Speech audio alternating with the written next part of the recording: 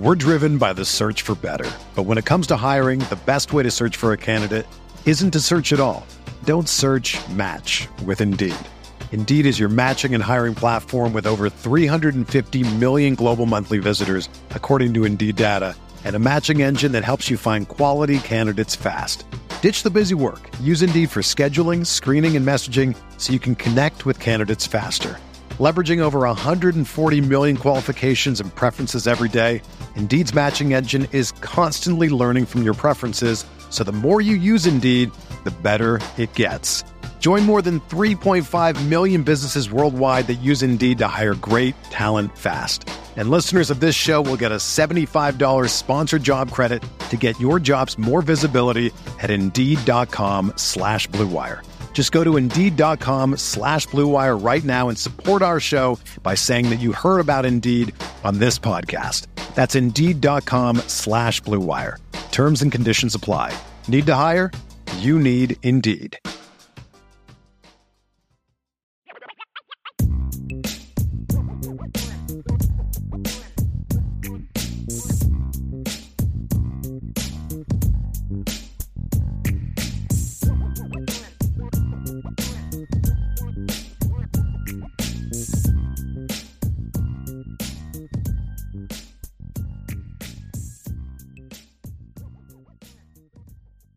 And we have people that are willing to realize it now. I'm a victim to the Kelly syndrome. See, I'm telling you. And it's very true. I think there's a lot of people that have kind of bought into that, talking down the program. And then because I think part of me understands it. If I convince myself the team is going to be 8-4 and they go 10-2, then I'm going to be happy. I understand that.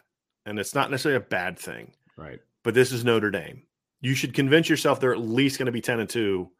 And then be happy when they go 12-0. That's how it should be, or 11-1. That's how the standard should be. So, Vince, thank you so much for joining the show. Ryan, are you ready to get up in here and get this thing going? So this is Ryan Roberts, obviously our recruiting director of recruiting at Irish Break. I almost got your title wrong. I shouldn't do that since I'm the one that made it up. So our director of recruiting, Ryan Roberts, is with us here today for our daily mailbag. Ryan, yet an interesting story today on Cooper Flanagan. I think it was a guy that, when the coaching change happened, there was a little bit of a time where it was looking a little bit nervous because Kelly leaves and then John McNulty leaves and then Bama and LSU come in with offers. And he hadn't been back since the new thing happened, but he got back this weekend, Ryan, and sounds like it went really, really well. Yeah, I mean, not only was he back this weekend, he also has another trip planned to the future a little bit in June. So Cooper is a player where anytime there is coaching change, right? Like you're going to have to, for a committed player that was already previously committed, they're going to have to reaffirm their commitment. I mean, you're committing to play now for a tight end coach in Jared Parker, who was not the guy that recruited you. Like you said, McNulty is now out.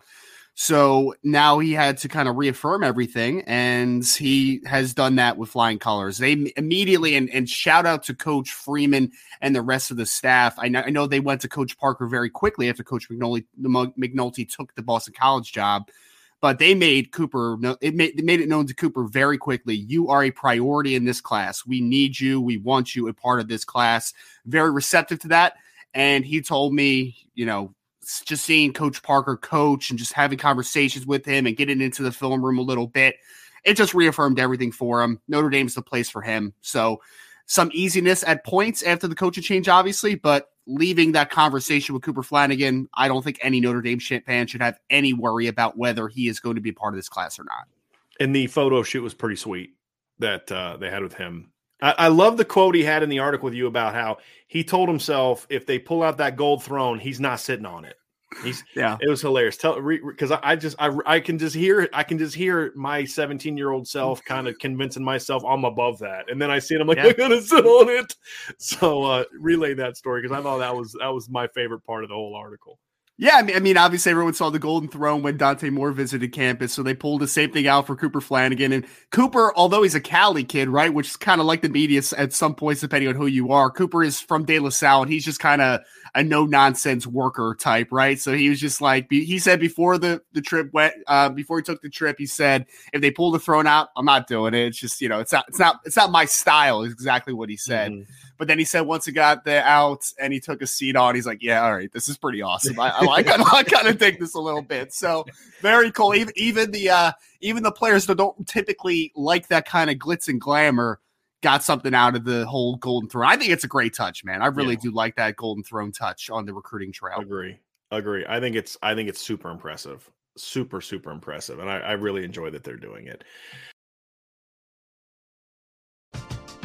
We're driven by the search for better. But when it comes to hiring, the best way to search for a candidate isn't to search at all. Don't search, match with Indeed. Indeed is your matching and hiring platform with over 350 million global monthly visitors, according to Indeed data, and a matching engine that helps you find quality candidates fast. Ditch the busy work. Use Indeed for scheduling, screening, and messaging so you can connect with candidates faster. Leveraging over 140 million qualifications and preferences every day, Indeed's matching engine is constantly learning from your preferences, so the more you use Indeed, the better it gets.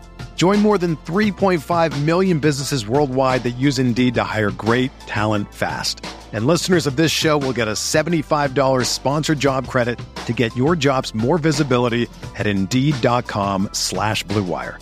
Just go to Indeed.com/Blue Wire right now and support our show by saying that you heard about Indeed on this podcast. That's Indeed.com/Blue Wire. Terms and conditions apply. Need to hire? You need Indeed. Whether you're a world-class athlete or a podcaster like me, we all understand the importance of mental and physical well-being and proper recovery for top-notch performance. That's why I'm excited that Unified Healing is sponsoring podcasts on the Blue Wire Network. Unified Healing is a new and super innovative global network of wellness centers powered by Energy Enhancement System, or EE System. If you haven't heard of the EE System yet, then you'll want to listen up. This technology promotes wellness, deep relaxation, purification, and rejuvenation. Wherever you are across the globe, access to a center is easy and affordable. Interested in experiencing the EE System technology for yourself? Go to unifiedhealing.com/Blue Wire to learn more and find a center near you. That's unified, UNIFYD, healing.com/Blue Wire. No material or testimonials on the Unified Healing website are intended to be viewed as medical advice or a substitute for professional medical advice, diagnosis, or treatment. Always seek the advice of your physician or other qualified healthcare provider with any questions you may have regarding a medical condition or treatment and before undertaking a new healthcare regimen, including EE System.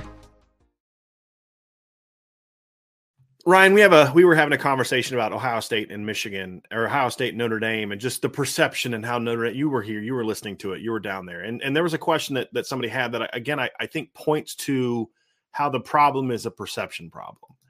And one of the comments I made was, like 5 years ago, there's only like 2 or 3 defensive players that I would have taken from Notre Dame and for Ohio State. It was like Jalen Smith, like maybe Kavari Russell, maybe.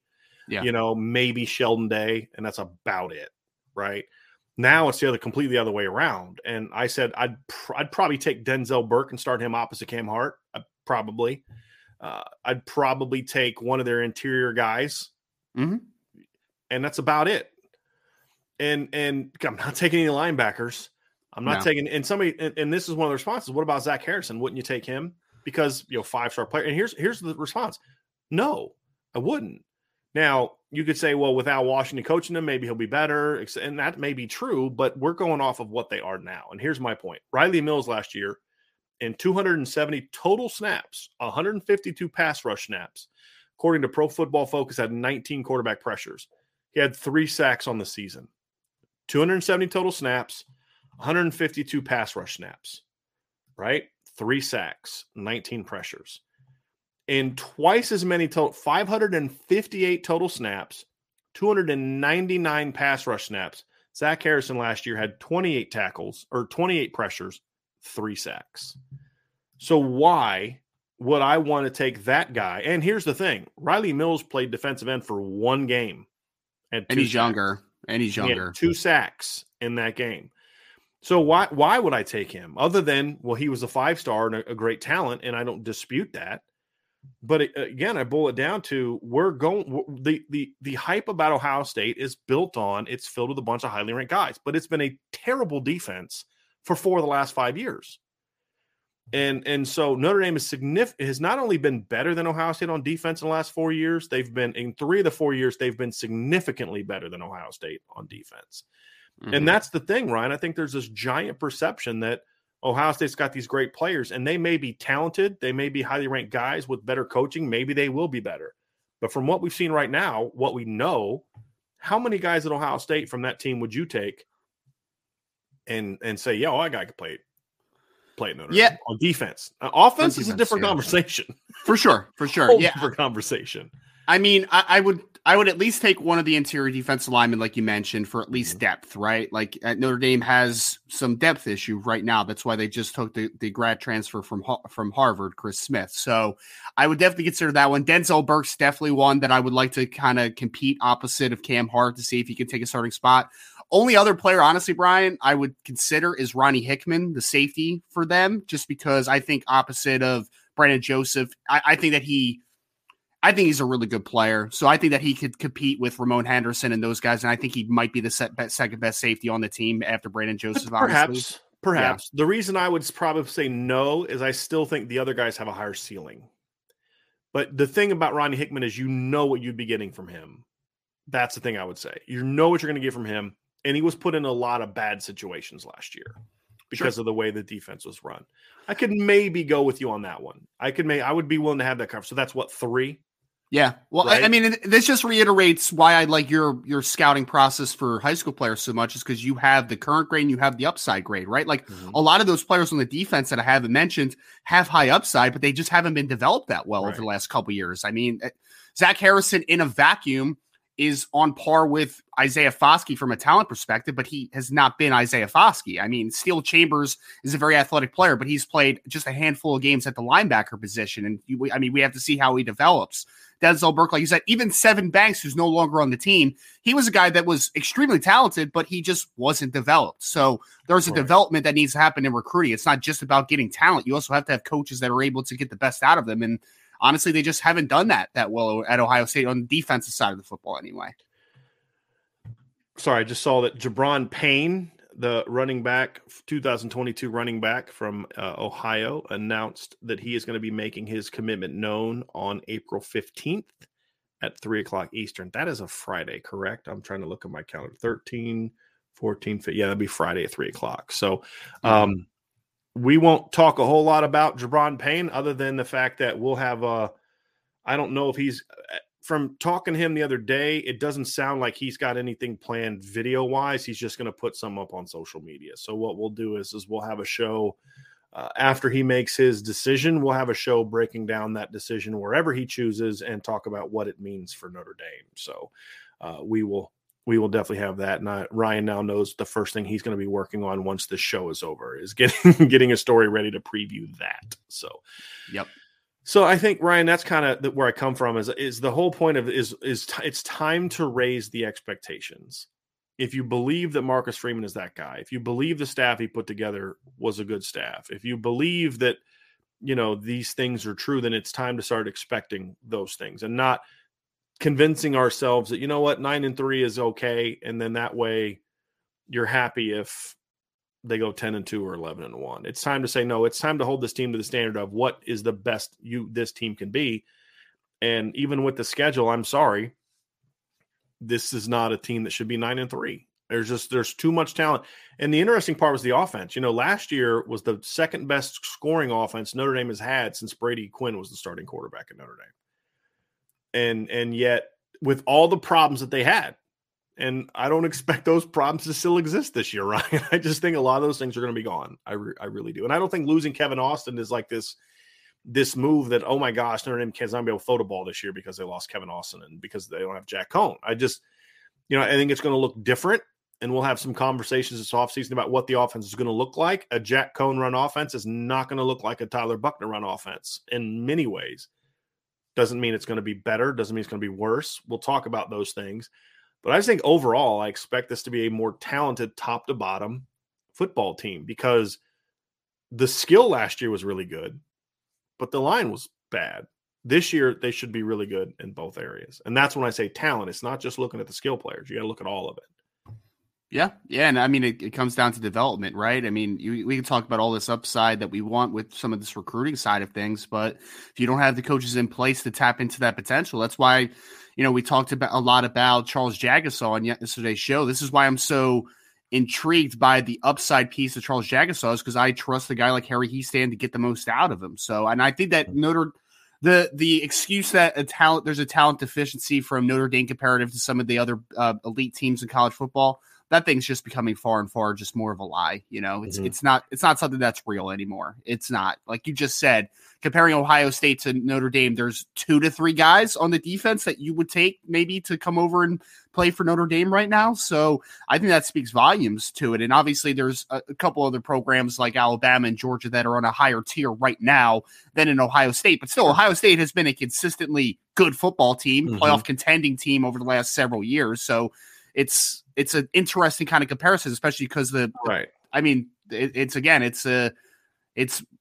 it's the location of the two schools too, right? Because we want to see Notre Dame, in order to take a big step, they have to be the place in the Midwest, right? Like they have to be the 100%. Spots. So yes, Ohio State is obviously the easy one that you look to and say that team has had some very nice moments in the Midwest. You have to kind of overtake them as the unquestioned number one team in the. You can't be the best team in the nation if you're not the best team in the region. I mean, it's simple as that. I mean, now, and this doesn't mean necessarily climbing them this season. The point is to get to Bama and Georgia, you have to first get past Ohio State, right? And I'm more talking like, obviously this year it's even more practical because they play. But even if they didn't play this year, it's not just like you got to be ranked higher than them, but it's also it's about recruiting, it's about all those type of things. And that's kind of where we're coming from on that, is you got to get past Ohio State first. And obviously on the field's part of it, it's a recruiting's part of it, but it's about expectations. I mean, the coach last year, Ryan Day last year, they went 11-2. They lost to a playoff team and they lost to a Utah team that was a good team, right? Utah was a really good team. They just shouldn't have hung 45 up on them. That's my whole point. Utah's a good football team. They blasted Oregon twice, who beat Ohio State.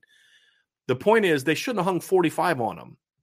That was every bit as bad, if not worse, than Notre Dame giving up 37 to Oklahoma State, in my opinion.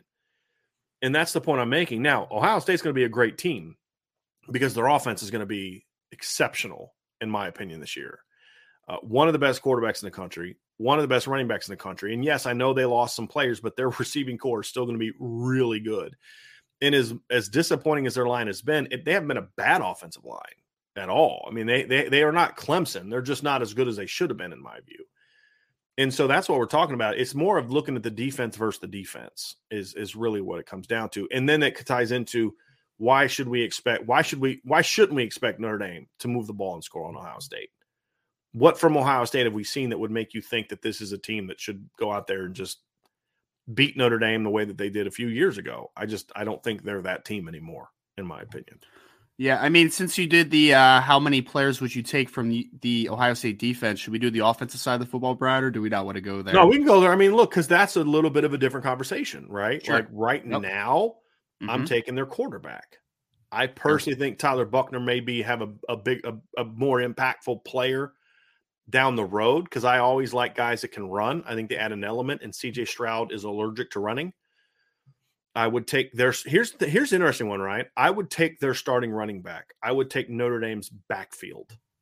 That's fair. I would take Notre Dame's running back. If it was, I can only have TreVeyon Henderson, I'm taking him a heartbeat. If it was, you got to trade the entire backfield, I wouldn't do it. Thoughts on that? Yeah, no, I mean, I don't disagree, because I know, I mean, you have TreVeyon Henderson, then you have Mayan Williams, right? Like that. Mayan, I'm not sure. Mayan Williams. Yeah, I mean, he's a tough, good second back, but I mean, when you take into account that you got Notre Dame's Crowley, Evan Pryor, I'm not taking those guys over Notre Dame's guys. Right. Well, I was going to say Jadarian Price right now looks like he might be the fourth string running back. So, I mean, that kind of just puts it in the context. Yeah. And I love I love Dallin Hayden. I think Jadarian Price passed him as a senior, but Dallin Hayden's a really good player. I think a reasonable person can make an argument that I'd still rather have Ohio State's backfield. And I wouldn't argue with them.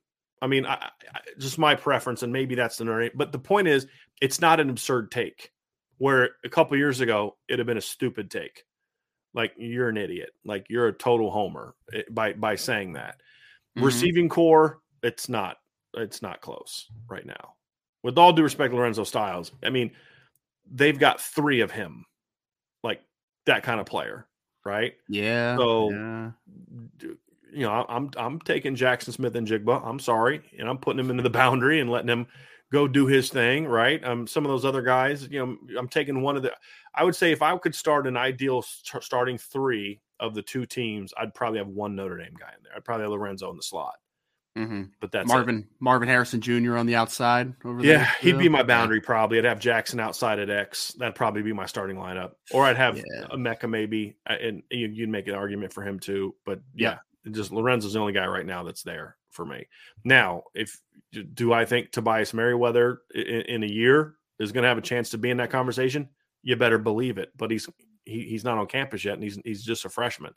Tight end, not close. It's Notre Dame. Not close. I don't even know who's.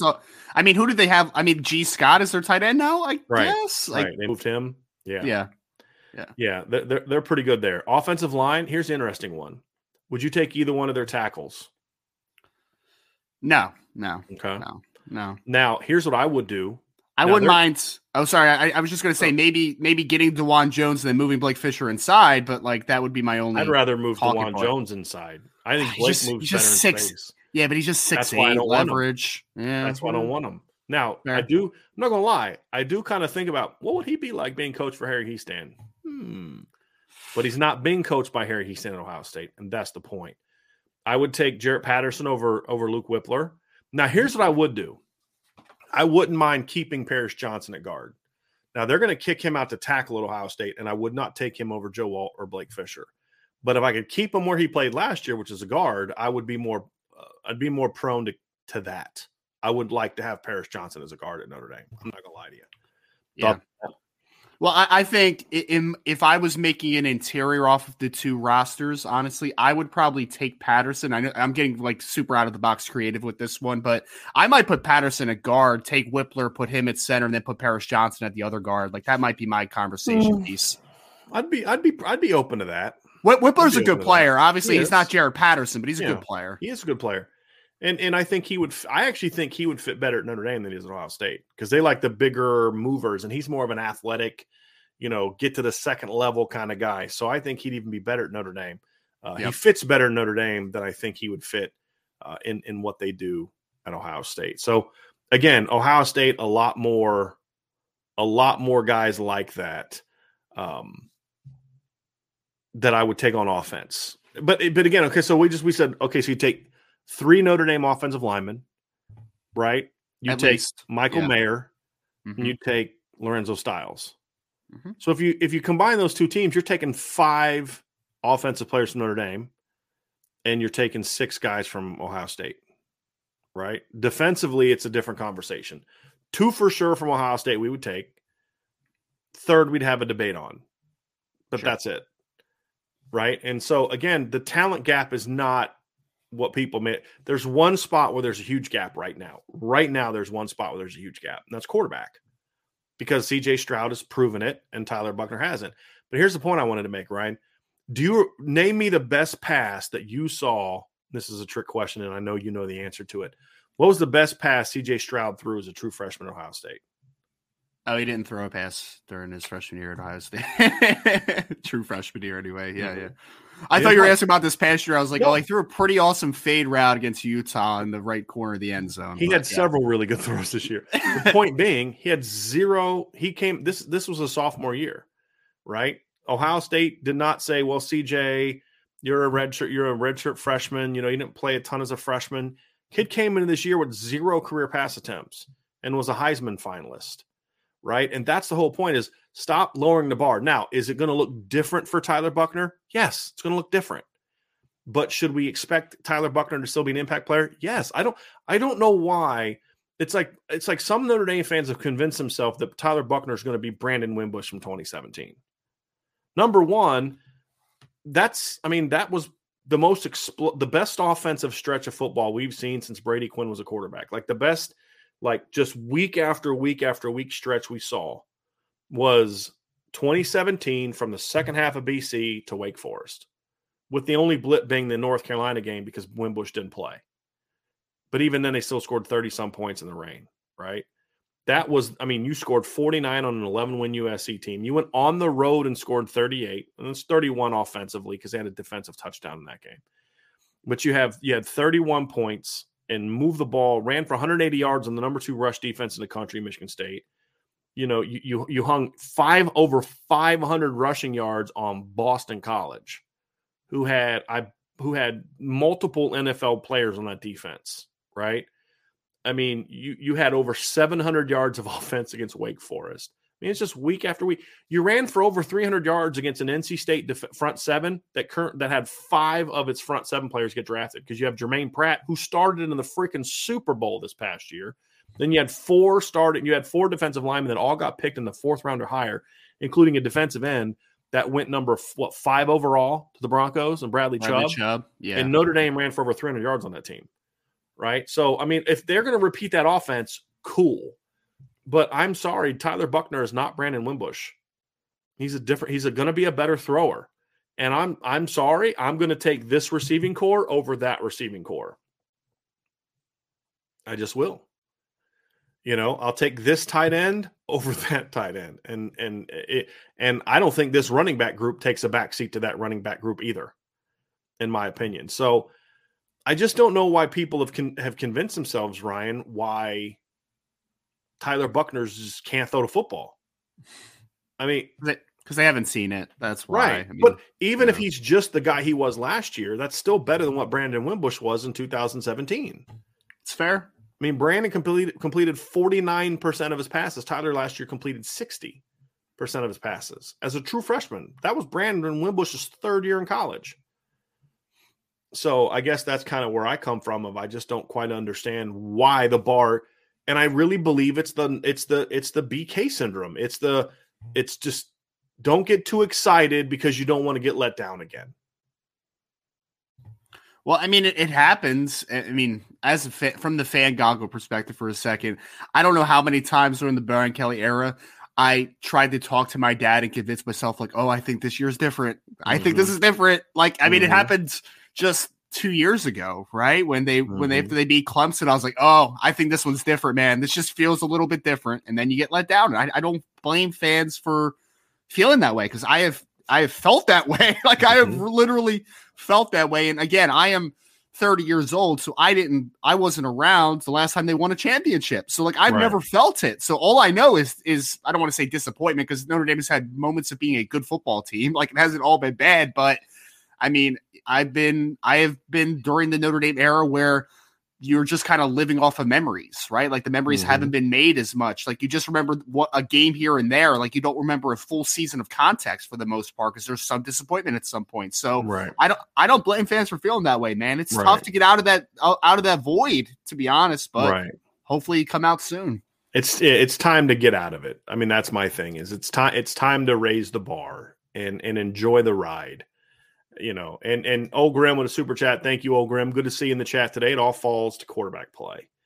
And this was from an earlier conversation, but yes, I mean, that at the end of the day, though, if Notre Dame's going to be the offense it needs to be, Tyler Buchner does need to be a version of himself. I don't expect this to be the best version of Tyler Buchner. He's going to be a redshirt freshman or a sophomore, but he should still be a good player. And by midseason, really be hitting his stride. But I don't think we should just, expect them not to be great early. Tyler Buchner's played in some high leverage situations. Tyler Buchner's had failures in high leverage situations as well, which I say that with a smile on my face, because when you're as good as he was in high school and you're as dominant as he was in high school, the game of football can seem super easy. I mean, he had 81 touchdowns as a junior in high school, right? It's just absurd. You know, it's like when I hear people say, Chris Vezina, I'm like, Tyler Buchner rushed for almost as many yards as Chris Vezina passed for as a junior in high school, right? I mean, it's absurd. And he rushed for more touchdowns than Chris Vezina passed for. And he also threw for 4,500 yards and 58 touchdowns. I feel like the Cincinnati struggles, the second half of Virginia Tech, like the second quarter was like That's what Tyler Buchner can be, right? Running all over, beautiful go route to Kevin Austin, reads it out, hits that backside seam to Avery Davis. And then Virginia Tech said, okay, let's mix up our coverages. And he wasn't ready for it. And then we saw the bad version in the second half. But that's part of the growing process. Yeah. Right. I mean, they went to a ton of different zone looks in that second half, right? Like I remember squatting the coverage. Yeah. Right. That interception he threw into the boundary against Jermaine Waller. Corner just rolled down. Him, man. Yeah. It was nothing super complex. It's just something different that he hadn't seen, like the worst thing, not the worst thing, but one of the worst things that you can do with a guy like a Tyler Buchner, a young quarterback like that, who can also run, is play a ton of man coverage against him. You're making things very easy, very simplistic, and you're putting your back to a really gifted athlete, right? Like I don't want to do that. So mix up the coverage was and give Virginia Tech some credit. Very smart decision to kind of switch things up. But I mean, that's going to be some of the negatives that you're going to get from time to time because he hadn't been a kid that hadn't played in 2 years. Like it's the facts about it. And he wasn't prepared that week to be the guy. He replaced a quarterback that was struggling and it was banged up. I mean, that's the reality of it. And so, because that was the week after the Cincinnati game, correct? If I remember correctly, I think it was a week after the Cincinnati game. And yeah. Because there's a lot of quarterback controversy at that point. Right. And Jack Cohn was still trying to come back from the injury he suffered against Wisconsin. And so Tyler wasn't prepared. So another thing that is interesting is I've talked to some people that apparently the defense is throwing we're going to see a lot more zone from what I understand from the defense this year than we did in the past. Which is further evidence that Al Golden's going to be allowed to run this defense because Marcus Freeman's a man guy. He is a man guy. I mean, there's no question about it. I think part of it is that I think Al Golden I think every coach would like to be able to play man. I think every defensive coach likes to be able to play man. It's just, you got to know your personnel and be like, we don't have a lot of man guys. We don't have man cover guys. I mean, I always it's very simple, man. Like, especially even predicting for like the NFL draft for a second. I remember I talked to a secondary coach at a smaller school, and I just asked him about a defensive back that he had coming out. I think he's actually in this draft this year. And I asked, like, what's the perception for the scouts coming through, Brian? And he literally said, oh, he's a man cover corner. He's like, scouts don't come to see zone corners, like to your point, every defensive coordinator wants to be aggressive. Like they would love to just blitz all day. In order to blitz a lot, playing man coverage is the easiest way to kind of figure out those blitz packages. So to your point, yes, every defensive coordinator wants to blitz. And we have seen Marcus Freeman, at least on his side of things, like when he was at Cincinnati, he had a couple lockdown corners. So like he could afford to do that. And he could send a variety of blitzes. I mean, there would be some zone drops at points, but like for the most part, they're playing cover one or they're playing two man, and they are just blitzing all over the place. Get that extra defender in the box. So I really love the kind of fundamentals to it. I look forward to seeing the new wrinkles though with Coach Golden because he has been at places where maybe the defensive talent wasn't to the degree that he could have afford to do that. I mean, when he was at Temple, they used to mix things up all the time because they just didn't have the dudes outside. And honestly, if they don't improve the quarterback spot on the opposite of Cam Hart, you have to wonder if he'll be super comfortable all the time to play a ton of man. So I'm interested to see that layer of Coach Golden, to see how aggressive he is. What does his coverage look like? That's the layer that I don't really know yet, and I'm looking forward to finding out. I think, too, that what that is doing is that is helping the offense. And it's helping Tyler Buchner. Because we've heard, like, the defense, the one thing the defense has been able to do this spring is force turnovers. They're giving up big plays and all that, but they force turnovers. And it goes back to what we were originally talking about, Ryan, with the Virginia Tech thing is, you're facing a lot of man in practice. And Virginia Tech was playing more man early because that was the key to beating Notre Dame with Jack Cohn, right? Is you press the corners, you throw off the timing. Like Wisconsin, Cincinnati, and Purdue had already laid the groundwork for that, right? Like this is how you slow down Notre Dame. Press the corners, don't let them beat you, that kind of thing. And then Buchner comes out and smokes you on his first play, just beat you over the top with a go route, and you're like, yeah, we're not going to do that anymore, right? And he had a really good first half, picked them apart, do a touchdown pass, hit the back seam, and then they came a second half. So we're going to mix up. We're going to show off coverage, squat down. Those are things you do to a young cornerback. Well, he's seeing that this whole spring from the Notre Dame defense. And I think that's going to be a benefit to him definitely as well. Toe Jam with a super chat. Thank you, Toe Jam. Sorry if you discussed already. Seems like the offense had been hesitant in going to the jugular from time to time over the last few years. If you think that is true, was it due to BK or Reese? Look, that was a BK thing because I always say if you want to evaluate things about Tommy Reese, then you evaluate things that are different from the way they were before. And to me, this has been a Brian Kelly problem for years. It's funny, Ryan, the other night, I was watching talking about Al Golden. I was watching the Sun Bowl from 2010. And obviously, it's kind of interesting. This was Brian Kelly's first year. Tommy Reese was a freshman quarterback on the team. So it's just kind of funny how things come full circle. They interviewed Al Golden during the game because he'd been named the head coach. It's just the interim Jeff Stoutland was the head coach for the game. They'd fired Randy Shannon and all that stuff. It was just kind of funny. But Notre Dame was up 27-0 at halftime and won 33-17. That was just BK coasting at his finest. I mean, it was like you're up 27-0. You come out and really it could have been worse because they jumped on them quick. They didn't score a ton as much in the second quarter. And that was just the way it always was. And the problem is it's not about running it up. It's a mentality. It's a mentality of when you're on the football field, you're giving it everything you got for 60 minutes. And if you want to not score 100 points on a team, then put your second stringers in the game early and let them run the offense. But it's a mentality of, okay, we did well. Let's not blow it. Let's not lose the game. And I think that was a mentality that Brian Kelly had. And you can't turn that switch on and off, Ryan. That's just who you are, and that's who this team was. So, yes, that's a BK thing. Now, will Marcus Freeman fix that? I don't know.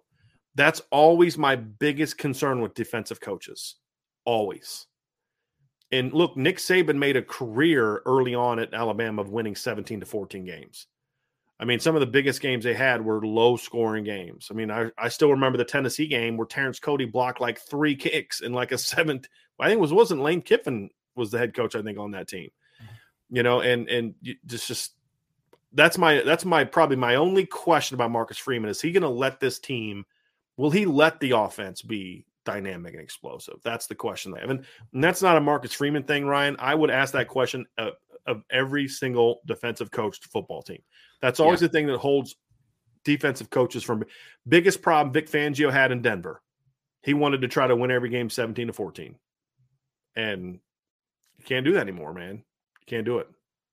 No, times have changed to say the least. I mean, I can't tell you how many games I've watched at Notre Dame where even when they would put backups in at times, like a backup quarterback, the offense just changed so much. It was just run, boring. I'm just like, can you just run your offense? I'm not asking you to take deep shots and be disrespectful in that regard, but why are you changing who you are in those types of moments? So that's the frustrating part. I feel good about it as much as I can feel good about it. Like you said, until we see it, you don't really actually know. But it seems like for the most part, and you can disagree if you want, but I feel like in my perspective, in my vantage point, Marcus Freeman's just, obviously he's the CEO, right? It's his name on everything. But I feel like he's kind of saying Tommy Reese, this is your show, right? I'm not going to put shackles on you. I'm not going to force you to do something that you don't want to do. I'm going to let you be your head coach of the offense. And obviously you answer to me, and I will, I kind of take the, I don't want to say the blame, but it is my product, obviously. So I'm going to have my input to it, but I'm not going to step on toes. So I feel like it's a good sign moving forward. But like you said, you don't really know until it's actually tangible and it's an understandable thing. Some of the stuff going on in the chat right now is just hilarious. There's a Notre Dame fan literally almost wishing that Notre Dame will lose so that he can come back and rub it in people's face that he doesn't think they're going to be good this year. I read the very pessimistic thing. I saw it. Yeah. Okay. Whatever works. John A1, what's Josh Burnham's ceiling as an edge player? How difficult is getting raw recruits ready for D-line play? So if you're on the message board, you know what John's referring to. If you're not on the message board, then you missed the update we had. What was it? Friday? Did it go up Friday night or was it Saturday? Whatever the 9th was. Sounds like, somewhere around there. It's Saturday. That Josh Burnham has been moved to Viper because he is already over 230 pounds. And the feeling is that by the time, the way that he has kind of grown since he got to Notre Dame, that he's going to be 250 by the time the fall comes. He's basically just he's going to outgrow linebacker a lot faster than they thought. And they love his athleticism and his size, but there's a need there. And the reality is he's just gotten too big. And it's good weight. If you look at him, Sean or Ryan, he still looks thin. Right. That's the scary thing. Like we've seen, you've seen him up close personal. He doesn't necessarily look like he's over 230 pounds, which when you're a coach, you have to say, if he's already 230 plus now and he looks like that and he's gained this much since he got, because I think he was like 215 when he arrived. He's gained 20 pounds. He's still super twitchy and he still looks skinny. He's going to be 260 in no time. I think that's the decision that they made is that. So I'll set the premise, Ryan. I'll allow you to give the first answer in regards to specifically, what is his ceiling as an edge player?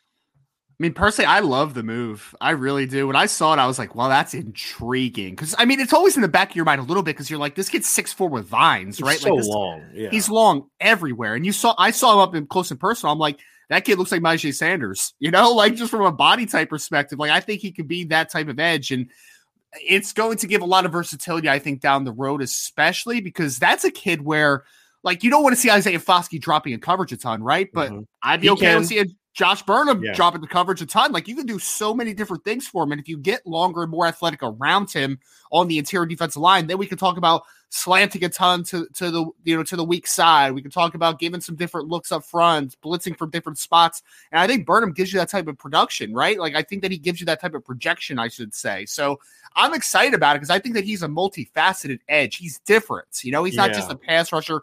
And who knows what type of pass rusher he's going to be. I mean, he's long, he's explosive. So you feel like with a good defensive line coach, that can certainly be developed. Right. But at least I know is that he's going to be a very versatile edge and nothing else. Here's the other thing. I do believe that Marcus Freeman has always wanted, and Al Golden as an NFL coach will definitely want. You want to have the ability to play two Vipers at once, especially when you look at the way college football is going. There's going to be times when, like, let's just say next in 2023, Isaiah Foskey's off to the NFL. Let's say Keon Keeley starting as a true freshman, which I wouldn't dismiss as a possibility at all. Let's say Keon's playing and you've still got Riley Mills as your big end, right? Riley Mills is like 290. He's a defensive end. There's going to be teams on your schedule, USC, others, where you're going to want to, in your base defense, have Keon and a guy like Josh Burnham on the field together with Riley Mills and Tyson Ford inside. You're just going to want to do that. And you need to be able to do that. You need to be able on third down or when a team goes tempo, where if Oklahoma State is going to come out in a bowl game and say, we're just going to go tempo and spread the field, say, fine, we're cool. Hey, give me my speed package out there. It's Keon and Burnham on the outside. It's Ford and Riley on the, and it could sub Ford for, Onye. I mean, you get the point that I'm making, right? Where you want to get those kind of guys. And then you've got a guy where, and the reason that there's a benefit to that is if you have two Vipers like that, and we think Keon's going to end up being a bigger guy too, you can still go 3 down and not have to have Keon Keeley dropping into coverage. You can still rush him, and now you've got Burnham that you can move around and do some of the stuff you did with Isaiah Foskey last year, while allowing Keon Keeley to do what he does best, which is see that guy with the football, that single-digit number or the number under 20, go get him. Well, you can even run some 3-3 looks, man, and have the Viper stacked, and you can just bring pressure from all different spots because that's the tough part against the 3-3 stack is that like those linebackers are hidden, right? So like you're just kind of like, where's the pressure coming from? Which way are they slanted? Because everybody is lined up in a head up alignment. So you're kind of just like, okay, offensive lineman communication so big in that instance. One guy could be slanted one way, a linebacker could be blitzing A or B gap. Like it's just so many different possibilities. So, I mean, I know Notre Dame is just in theory, at least under Coach Freeman, they want to be versatile, right? Like they want to show 3 down. They want to show 4 down. They want to come from different spots and move like that. I'm excited for the future just to see how they use him. Cause like stacked on the line of scrimmage, blitzing A, B as a traditional edge rusher. Like, I just think there's a lot of things that you could do with the Joshua Burnham. So I'm excited about the move. I think I like, and we've talked about how they continue to recruit linebacker, right? How can you get them all in the field? That's one way to get them on the field. And the thing is, this potentially opens up a spot for another linebacker in this class. Because what do you think? We're like, okay, then you signed 4 linebackers last year. You're trying to sign 4 more this year.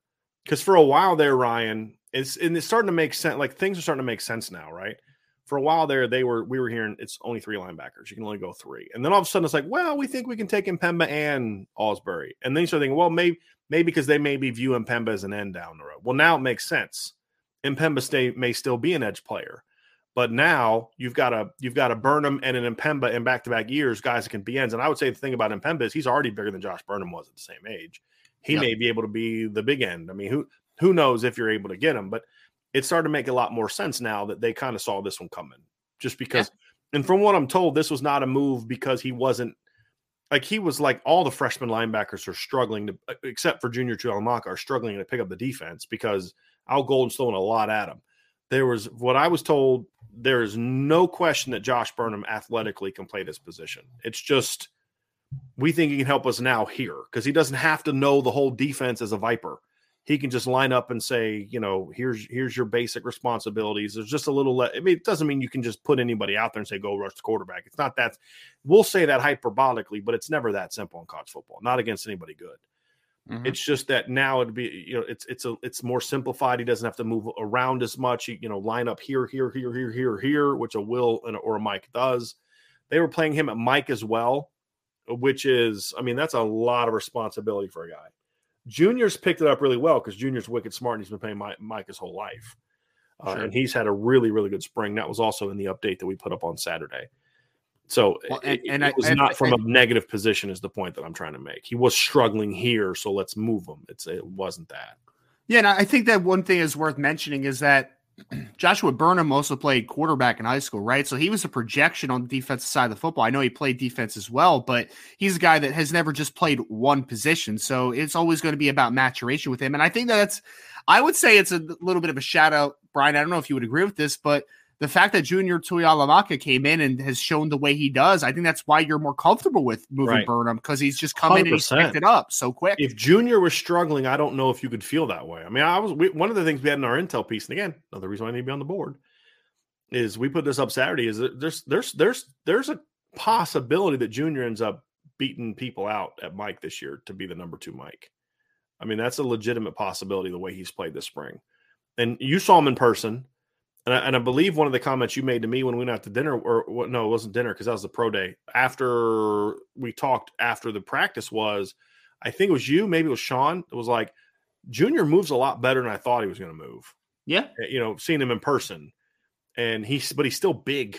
That's the thing. It's not like he lost 25 pounds. He's still big. Oh, he's 240. He's a big kid. He moves. But it's the mental part that has allowed Junior to really transit because Jalen Sneed's a freaky athlete, but he's not playing like a freaky athlete yet because he's still trying to figure out the defense. Junior's been able to pick it up pretty quickly. Yeah. This is I love questions like this, and I generally mean that. What should the expectations of the Blue Gold game be? If it doesn't tell us much about the team, when will we see in the fall? What does it tell us? Here's something. Number one, the biggest expectation is nobody get hurt, right? Like that's really my only takeaway I care about is nobody get hurt. I do think there's things you can take away from it. My pushback against expectation of Blue Gold game is we should not be making big sweeping conclusions based on who plays well or doesn't play well.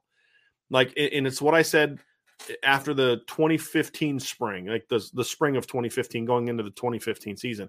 DeShone Kizer looked terrible in the spring game. I didn't care. We had seen him do some really good things in practices. Like I didn't care that he got outplayed by Montgomery Van Gorder because it's a spring game and we saw what he could do in practice. We know his talent level. Well, he goes out that next year, is thrust into the rotation. And he even thought he was going to stop playing football. He talked about not playing football. He was ready to go play baseball after that spring game. I don't want to see anybody play that poorly, but it doesn't really matter a ton. I think the big thing for me is because see, they're doing this draft thing. So I don't know like how the draft is going to go. Like, are you drafting the line or are you drafting individual linemen?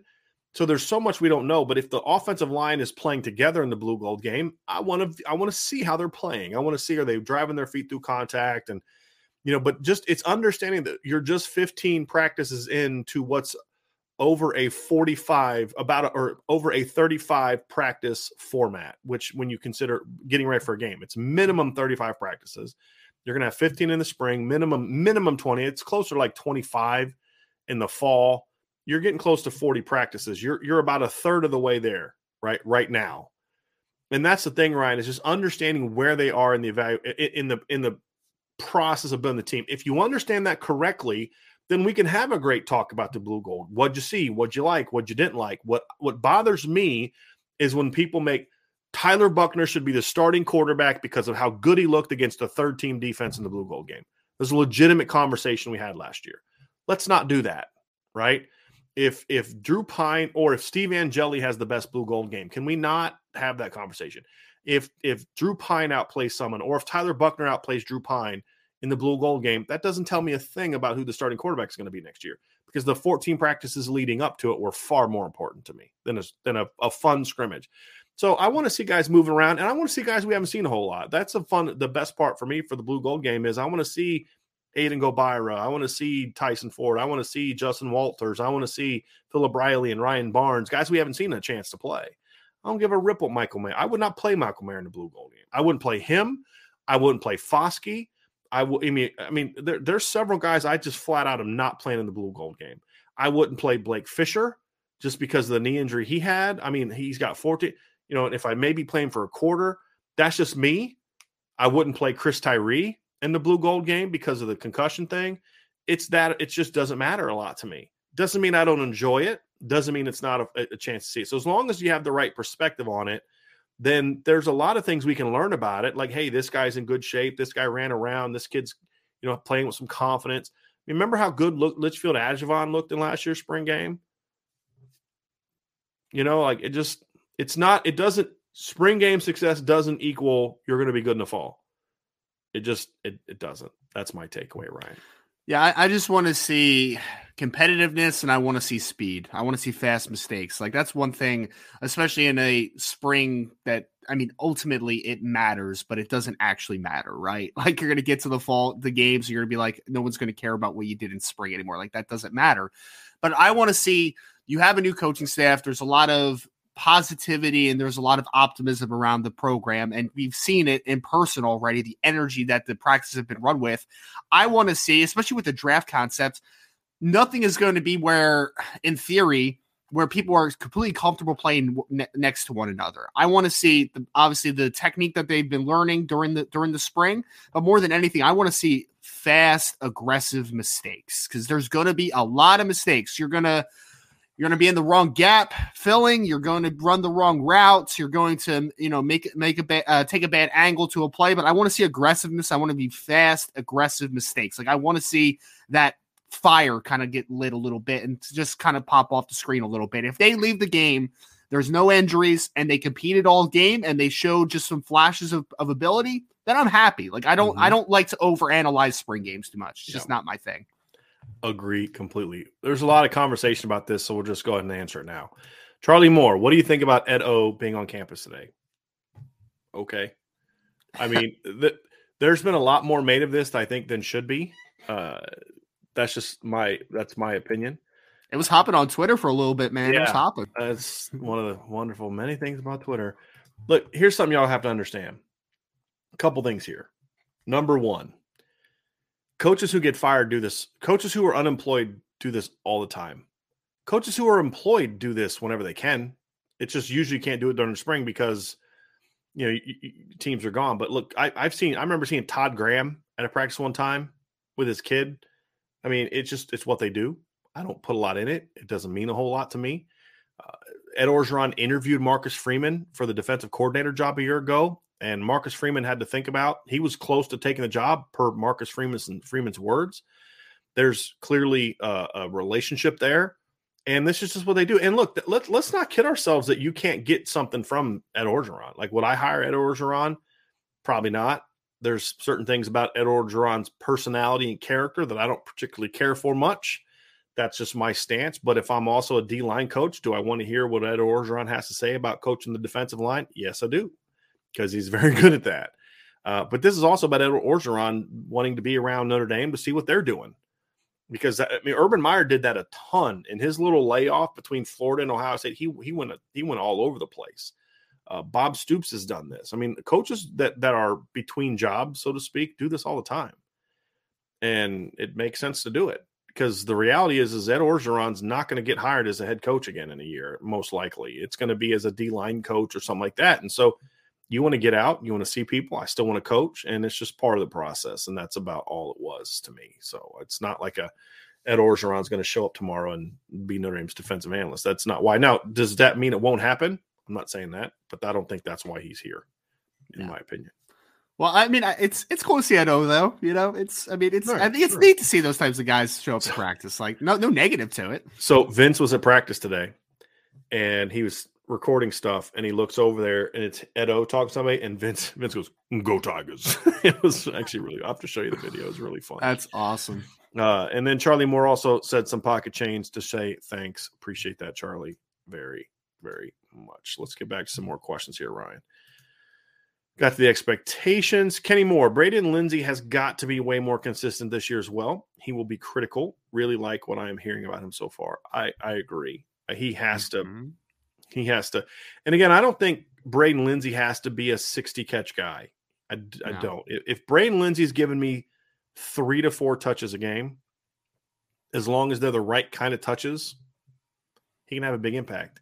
I want to see him doing more stuff that gets him the ball in space than what we saw last year. He was just catching hitches and quick outcuts on RPOs. Like he needs to do more stuff like we saw against Stanford. You know, motion him down, have him run a quick skinny post for a touchdown. Like that's the kind of get him on some jets and some. You know, I want to see him run drive. If he doesn't run 10 drive routes a game, I'm going to be a little frustrated, right? I mean, I'm being a little hyperbolic with the number, but you get the point I'm making, right? Like get linebackers chasing him in zone or get corners having to chase him across the field in man. Either one is a win for Notre Dame because that then sets up so much stuff. If he hits a couple of those crossing routes and then turns up the edge, guess what happens the next time that the linebackers see him running that drive route? They're going to come down on him, and then guess what happened? Michael Mayer's running an in-cut behind him at 15 yards, right? Like that's the whole point, and I want to see more of that from him, but schematically that's on the coaches, but Braden's got to go out and continue to be a guy that can be dependent on. You can depend on him.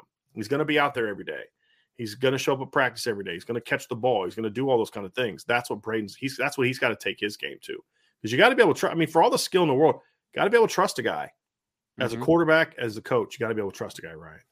Yeah, no, I mean, Braden Lindsey brings something to the team that they need, right? Like you need that speed. You don't need it in a high volume like you're talking about here, but just seeing him in one live practice, I will say from a technical perspective, he looks like a different player right now. From a competitive perspective, he just looks like a different player. He was competing, and although the one big highlight was against Jaden Mickey on a little bit of a stutter go, I mean, still, like they're just attention to detail and the subtleness in the route, like everything was just looked a lot cleaner and a lot more. I don't know, like a wide receiver, not just an athlete trying to play wide receiver. Yeah, and it looked like everything just had a purpose to it, right? Like there's just sometimes where wide receivers are running routes that just don't look very confident, where you're just like, I don't think he really trusts what he's doing out there. But Braden Lindsey just looked very confident in his own skin during that practice. So it's only one practice out of the whatever number that we're on now, but I think that you need Braden Lindsey in some type of role this year to be successful. And it's very positive to see that he is clearly taken to the coaching so far, and he's completely playing at a higher competitive level than I've ever seen him play. Now, that being said, I need to see it, man, because I've been calling for a Braden Lindsey breakout for years now. Well, especially after 2019 when you started to see it. Like, okay. Yep. I can't wait till next year. And then he's hurt. And then it just hasn't been that case. So yes, it would be really nice to see because it helps everyone else. It takes the pressure off of everybody else. You want to have your safeties driving down hard on Michael Mayer every time he runs an option or an outcut. Fine. I'm running a post route behind it. Good luck. Yeah. It's just what you do. You know what I mean? It gives you options. Okay. You want to drive your safety over top to kick. Okay, fine. I'm going to be banging back. When you're going backside to my W or whatever. I mean, it's just, it makes it a lot more fun. When you have options, okay, they do this, we can do this. They do this, we can do this. It just makes you a better football team. In the video clips, Ethan O'Connor says it looks like Tyler Buchner had a quicker release, but seems to get a little less velocity behind his passes. First, do you agree? And is that a concern for you? First, I do not agree. Number one, some of those throws were during warm-ups. You're not driving the ball the way you would in warm-ups. It's more about the footwork in the pocket is the focus, the footwork and the timing of it. Number one. Number two, I didn't see less velocity. I actually liked the zip I was seeing on most of those throws from the practice highlights. So it can't be a concern because I didn't see that. Now, I don't think Tyler Buchner has a bazooka arm either. Like I've never thought that. He's got a good arm, but he doesn't have a bazooka arm. I think he gets good velocity, 15 and under. That's never been something that I was concerned about for me, Ryan. And I just, he's The only question I have about him throwing the football from a physical standpoint is I still just don't know how far he can throw it, because he got the ball out so quickly in high school and showed such great anticipation. The ball never went more than 45, 50 yards. The same thing with the throw against Virginia Tech. I mean, it was a deep shot. Kevin Austin caught it at 42 yards. That's not really – and those throws he can make, I'm more referring to, can he run the play action post route? Can he hit Braden Lindsey on the post throw like we saw Ian Book hit it in 2019? That's the only throw I don't know that Tyler Buchner can make, because I just have never seen him do it. Yeah, no, and it's fair. I mean, we saw him in person, and I will say the zip is there, like no problem. And I will say that he's a very confident thrower too, which I think to the release quickness might have something to do there, Ethan, to your question a little bit, but I don't think there's a real big change in his delivery or his release at all. I just think that he's throwing with more conviction and everything's just kind of tight and very consistent right now. So, and I never want to, because I watched the video obviously, but I never want to overanalyze, especially practice routes where he's just taking a simple 3-step drop and just getting the ball out quickly against air. Like, that's not going to tell me a ton. I want to see it when obviously the live bullets start, but I mean, I have seen nothing from Tyler Buchner so far this spring that has me worried. I am excited for what I just put on Twitter yesterday. I am very excited to see what Tyler Buchner does this year. I am. M. Kostrup says, is there any way for these guys to practice creative decision-making, broken plays outside of full scrimmages or 7-on-7s? Yes. First of all, 7-on-7s are the worst time to work on that. I hate them. And scrimmages are a good time, but yes, you'll do drills. You'll have periods where you work on this, because the receivers need to be taught what happens when the quarterback takes off running. The quarterback has to have an idea of what are the receivers doing when things break down. Now, a basic rule, and everybody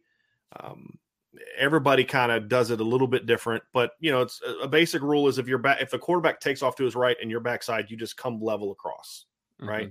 If you're short, you break deep. If you're deep, you come short. And that actually is kind of what happened on the great interception that Kyle Hamilton had last year against Florida State. It was a broken play. The quarterback's running. Justin Adamiola and I think it was Clarence Lewis had kind of covered a receiver, but when the quarterback took off, he spun out and went deep, and the defenders kind of were going to the quarterback, and he came free.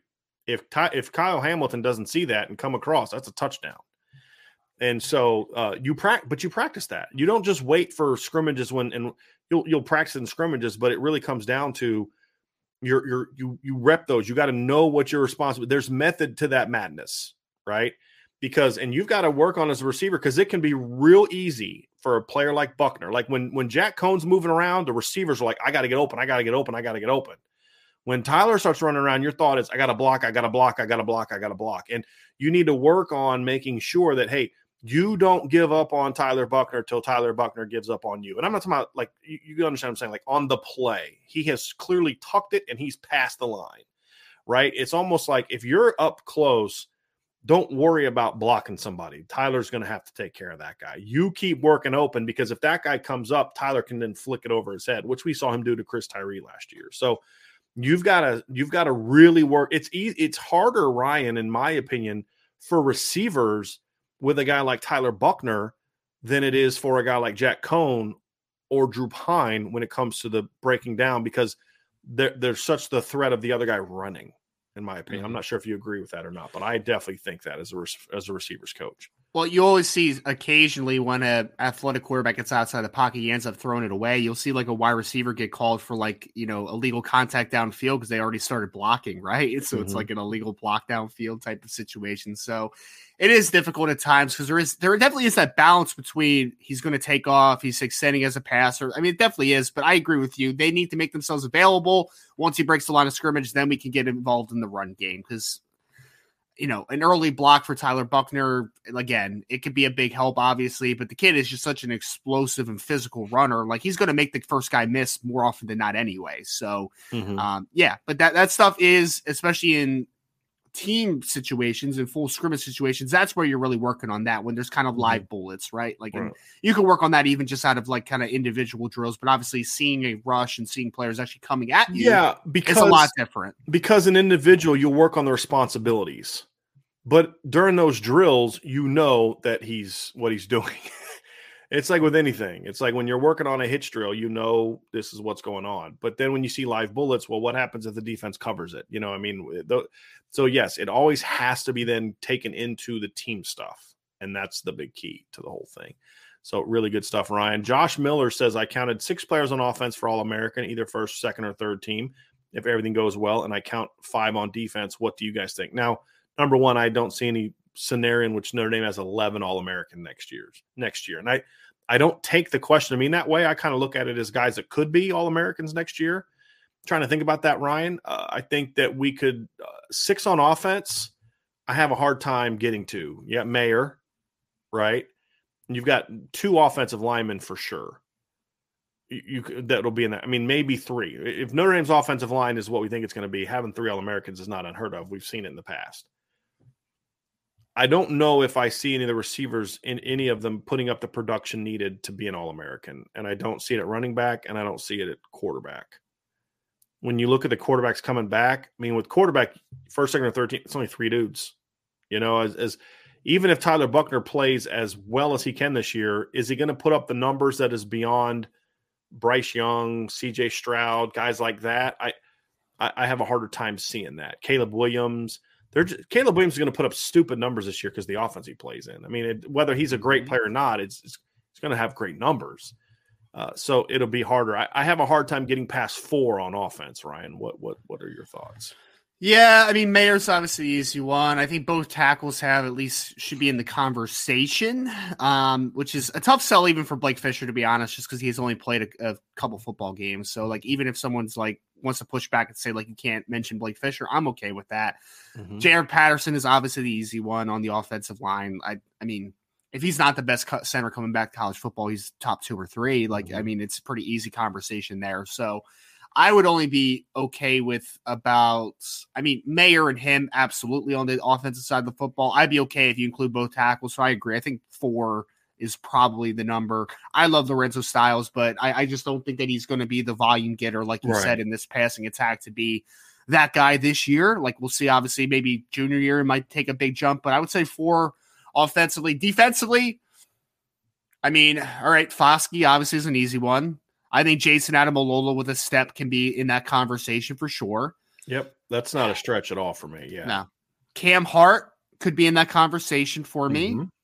Brandon Joseph could be in that conversation for me. No, you're shaking your head. No, I'm shaking my head, yes, but I cannot believe it's taken you this long to get to your boy. Well, I mean, he's just the assumed player. You know, right? he's the safe bet. Good comeback.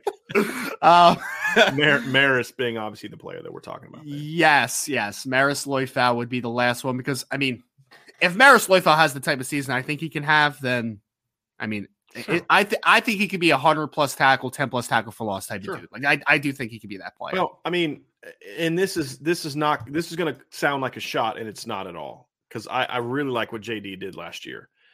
But if JD can put up the numbers he put up last year playing on the same side of the field as Isaiah Foskey, then there's no reason to think that Maris can't put up even better numbers, especially since he brings the sort of the pass rushing ability to the table. I mean, JD last year had 101 tackles and seven tackles for loss, and I think he's a better Mike.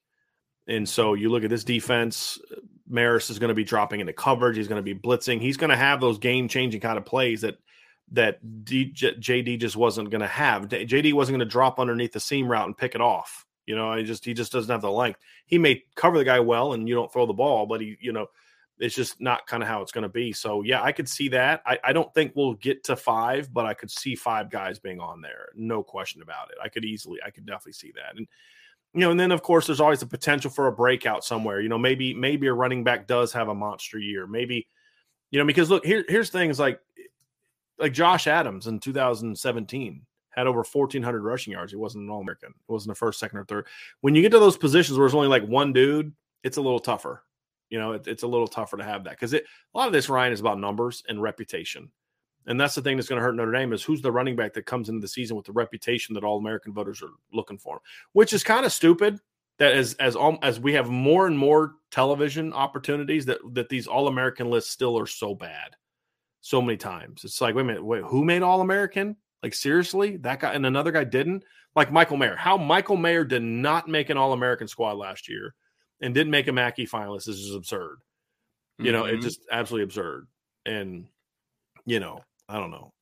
Some of those awards are weird, man. Some of those awards are weird. It felt like virtual signaling, like the whole thing for the tight end especially it felt just like virtue. Let's throw a little bone to the group of 5 schools. You know, like could you imagine what kind of numbers Michael Mayer would have put up last year if he was playing against the same schedule that Isaiah Likely and Trey McBride? They're good players. Don't get me wrong. They're not Michael Mayer, and they weren't last year either. No. So no. Well, Brian, here's a good one. This was most weird award last year, in my opinion. Who do you know who the Jim Thorpe Award winner was given to the best defensive back in college football? Yeah, it's Kobe Bryant. He wasn't even the best corner on his own team. Cincinnati. Right. It was so weird. I know. Yeah. As soon as you said Jim Thorpe, I was like, oh yeah, I know he's going with this one.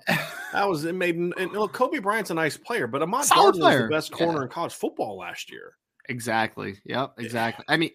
Okay. Yeah. I guess in theory, Kobe Bryant had more plays on the football because you know why that happens. It's very easy. Right. You're not going to throw it to Ahmad Gardner. You're going to throw Kobe Bryant. And that goes back to my whole point of it's a stats-driven honor now, a reputation and/or stats-driven, and some of these are just absurd. I mean, the whole like Ed Oliver winning the award over Quentin Nelson. It's just like some of the stuff is just like, you know, I mean.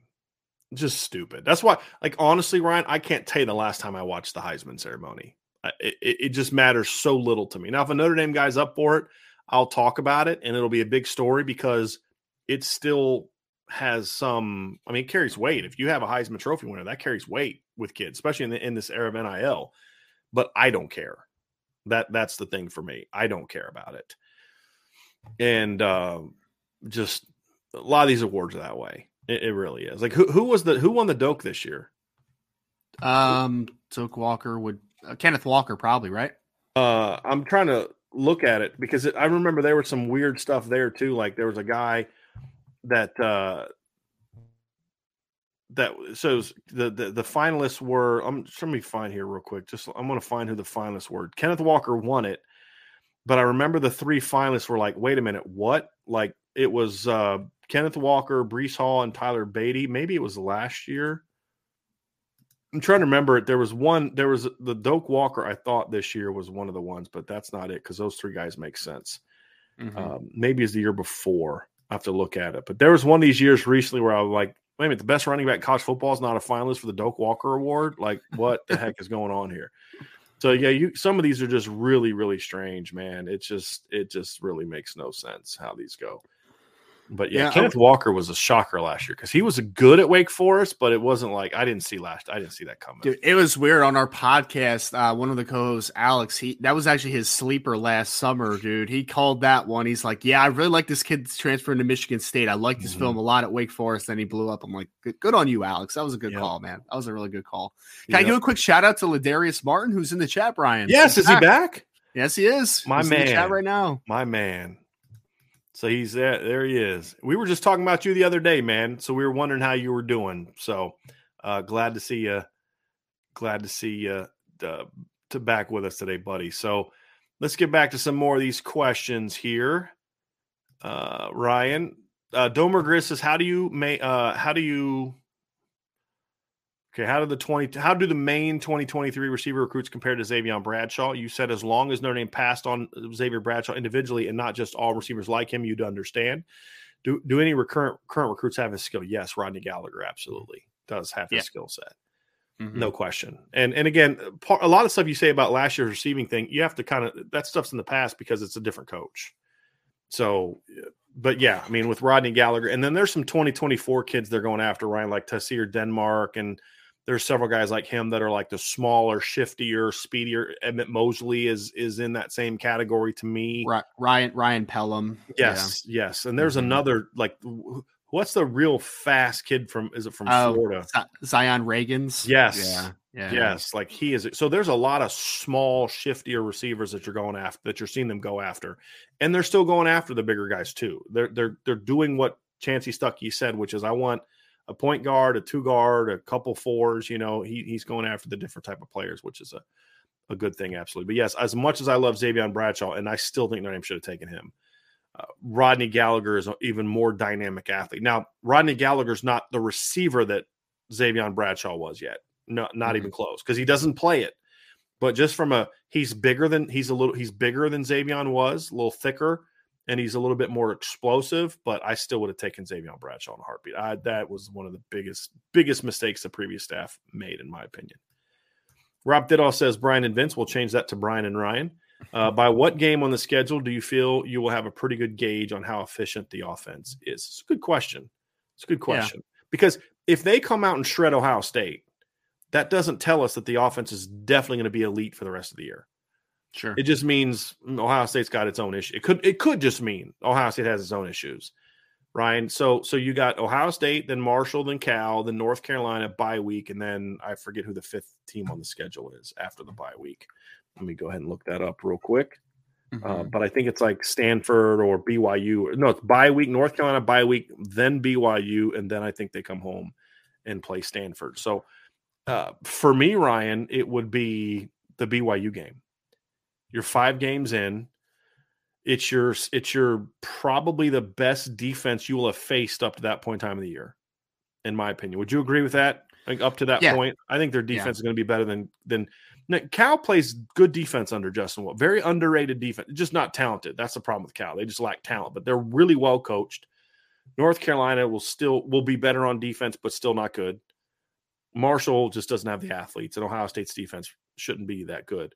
I think BYU up to that point in time. So I'd say BYU game is when we'll really get a sense of, okay, this offense is or is not a really good offense. That's my take, because I want to see it done against a couple really good teams, and I really feel like that's the time when because the thing about that game, right, that's week 6, because Notre Dame has a bye. And the reason I say that is you want to really start to see how you are when teams have some film on you. It's like, let's not forget what the Notre Dame defense looked like the first 4 or 5 games of Brian Van Gorder's tenure before people had some film on them. They looked okay, had a shutout against Michigan. But that's why I say week 6 will really tell us, like, okay, this offense is really good, or, okay, they haven't gotten it going yet. I'm concerned. One or the other. Thoughts on that? Yeah, no, I mean, it's fair. It's fair. I honestly, my first impulse was the 3rd or 4th game. So I was actually thinking by the bye week, because although I agree, especially with those first few games, you're not playing any juggernaut defenses, and BYU is a pretty good defense. I mean, at least they were last year. So you would assume that would be one of the testing points of the season. But I think you could start to see it even before they play a team like a BYU if it's heading in the right direction. So I would say you can start to see the glimpses a little bit early and start to feel better about gauging how much of a difference they've made. Because, I mean, Notre Dame didn't look great offensively against a couple inferior opponents last year. I mean, from an offensive line perspective. Purdue. Yeah. So I think that you can start to see it a little bit earlier, but I agree that I think that BYU is kind of a benchmark to putting it to the absolute test. I'll say this, Ryan. I think that you could know by game 2 or 3 if an offense is going to struggle. I think where I'm coming from is, I guess I'm looking at this from an optimistic point of view. I need to see more of the good before I feel good about it being a really efficient, explosive offense. So I think if I'm looking at it from your point of view, I agree with you, because we started to see the chinks in the armor against Toledo. I mean, and then Purdue was like, okay, there's a problem here. And but if they're not playing well through the North Carolina game, then yes, that's concerning. That's a really big. I don't need to get to BYU to be concerned about that. For me, it's more about if you're going well, I need more, because of just the quality of the opposition. And again, I go back to, I just want to see how you do when teams have more film on you. That's going to be the big gauge for me. How do you do when you have more film? But I'll say this, if Notre Dame gets through that BYU game playing well, you could really start to see the offense take off, because the next 3 games, Ryan, after the BYU game are Stanford at home, UNLV at home, and at Syracuse. So they could go into that Clemson game on November 5th really rolling, because those are some defenses you should be able to get healthy against. I mean, whether you're continuing to build on success or you've been okay, but you need to take off, those are defenses that I think you can get right on. Just like we saw this year. Like if they would have been able to, play some bad teams early and have success, because what people kind of missed about this Purdue team last year is Purdue was a pretty good defense last year. Up until the Tennessee game. Mm-hmm. Ohio State had some success on them, but they were a good, solid defense last year. But that doesn't mean Notre Dame should have had the issues that they had against them. I mean, so you could see the chinks in the armor. But if they could have maybe, had some early success and maybe played Georgia Tech and Stanford early, and maybe they didn't play as poorly, I think that could have helped with the confidence. But I think it's a really good question, Rob. Really good question. Keith Wiegand says, other than Mayer, who is going to be the chain mover? Avery Davis. Yeah. I mean, Avery Davis has been a money third down player since he got into the receiving corps. I mean, he's been really good on third down. Mm-hmm.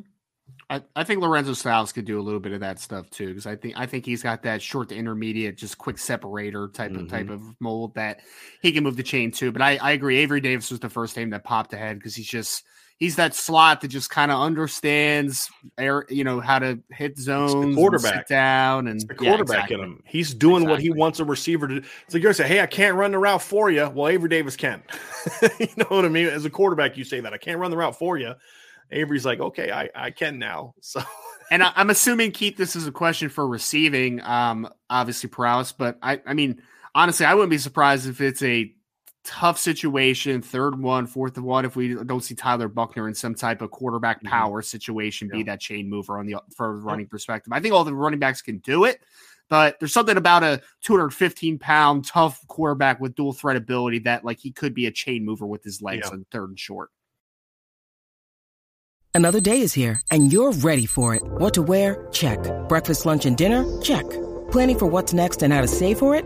That's where Bank of America can help. For your financial to-dos, Bank of America has experts ready to help get you closer to your goals. Get started at one of our local financial centers or 24/7 in our mobile banking app. Find a location near you at bankofamerica.com/talktous. What would you like the power to do? Mobile banking requires downloading the app and is only available for select devices. Message and data rates may apply. Bank of America NA, member FDIC.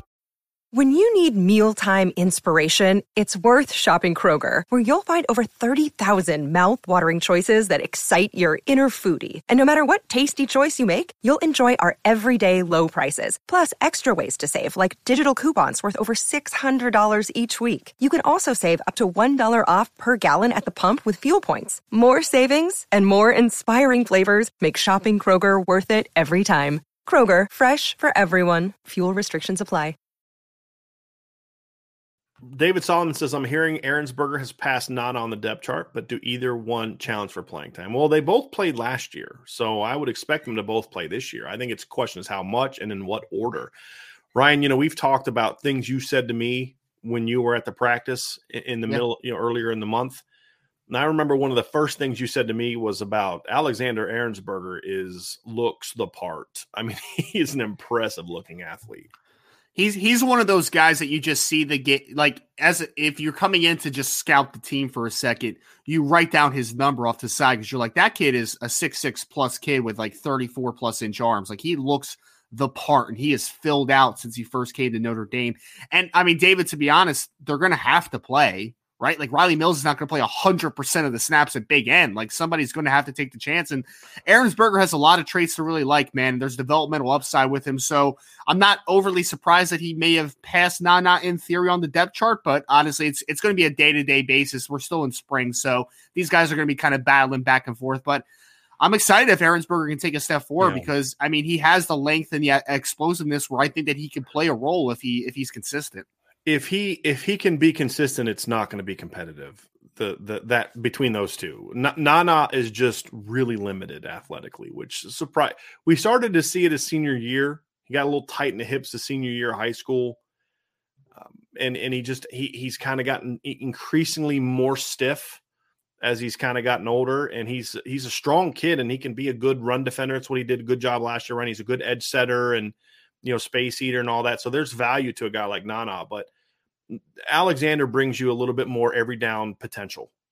I mean, he's the kind of guy I wouldn't be upset if the inside of a 4-down, 3rd-down pass defense is him and Jason Adamiola, because you're just getting that length, and then Riley Mills can be part of that too or whatever. Maybe put Jason on the edge and have Riley and Alexander inside. I mean, there's a lot of options you can have to do that, and you may have Justin in there. I mean, because you can have different types of bodies to throw at teams depending on what you're trying to accomplish. And it's like if I'm I guess where my head was, I should clarify, was if I'm playing a team that's like an air raid that's getting the ball out quickly is kind of where I'm looking at third down, because, you know, you get those 6'5", 6'7" guys right up the middle getting their hands up, you know, if the ball comes out quickly.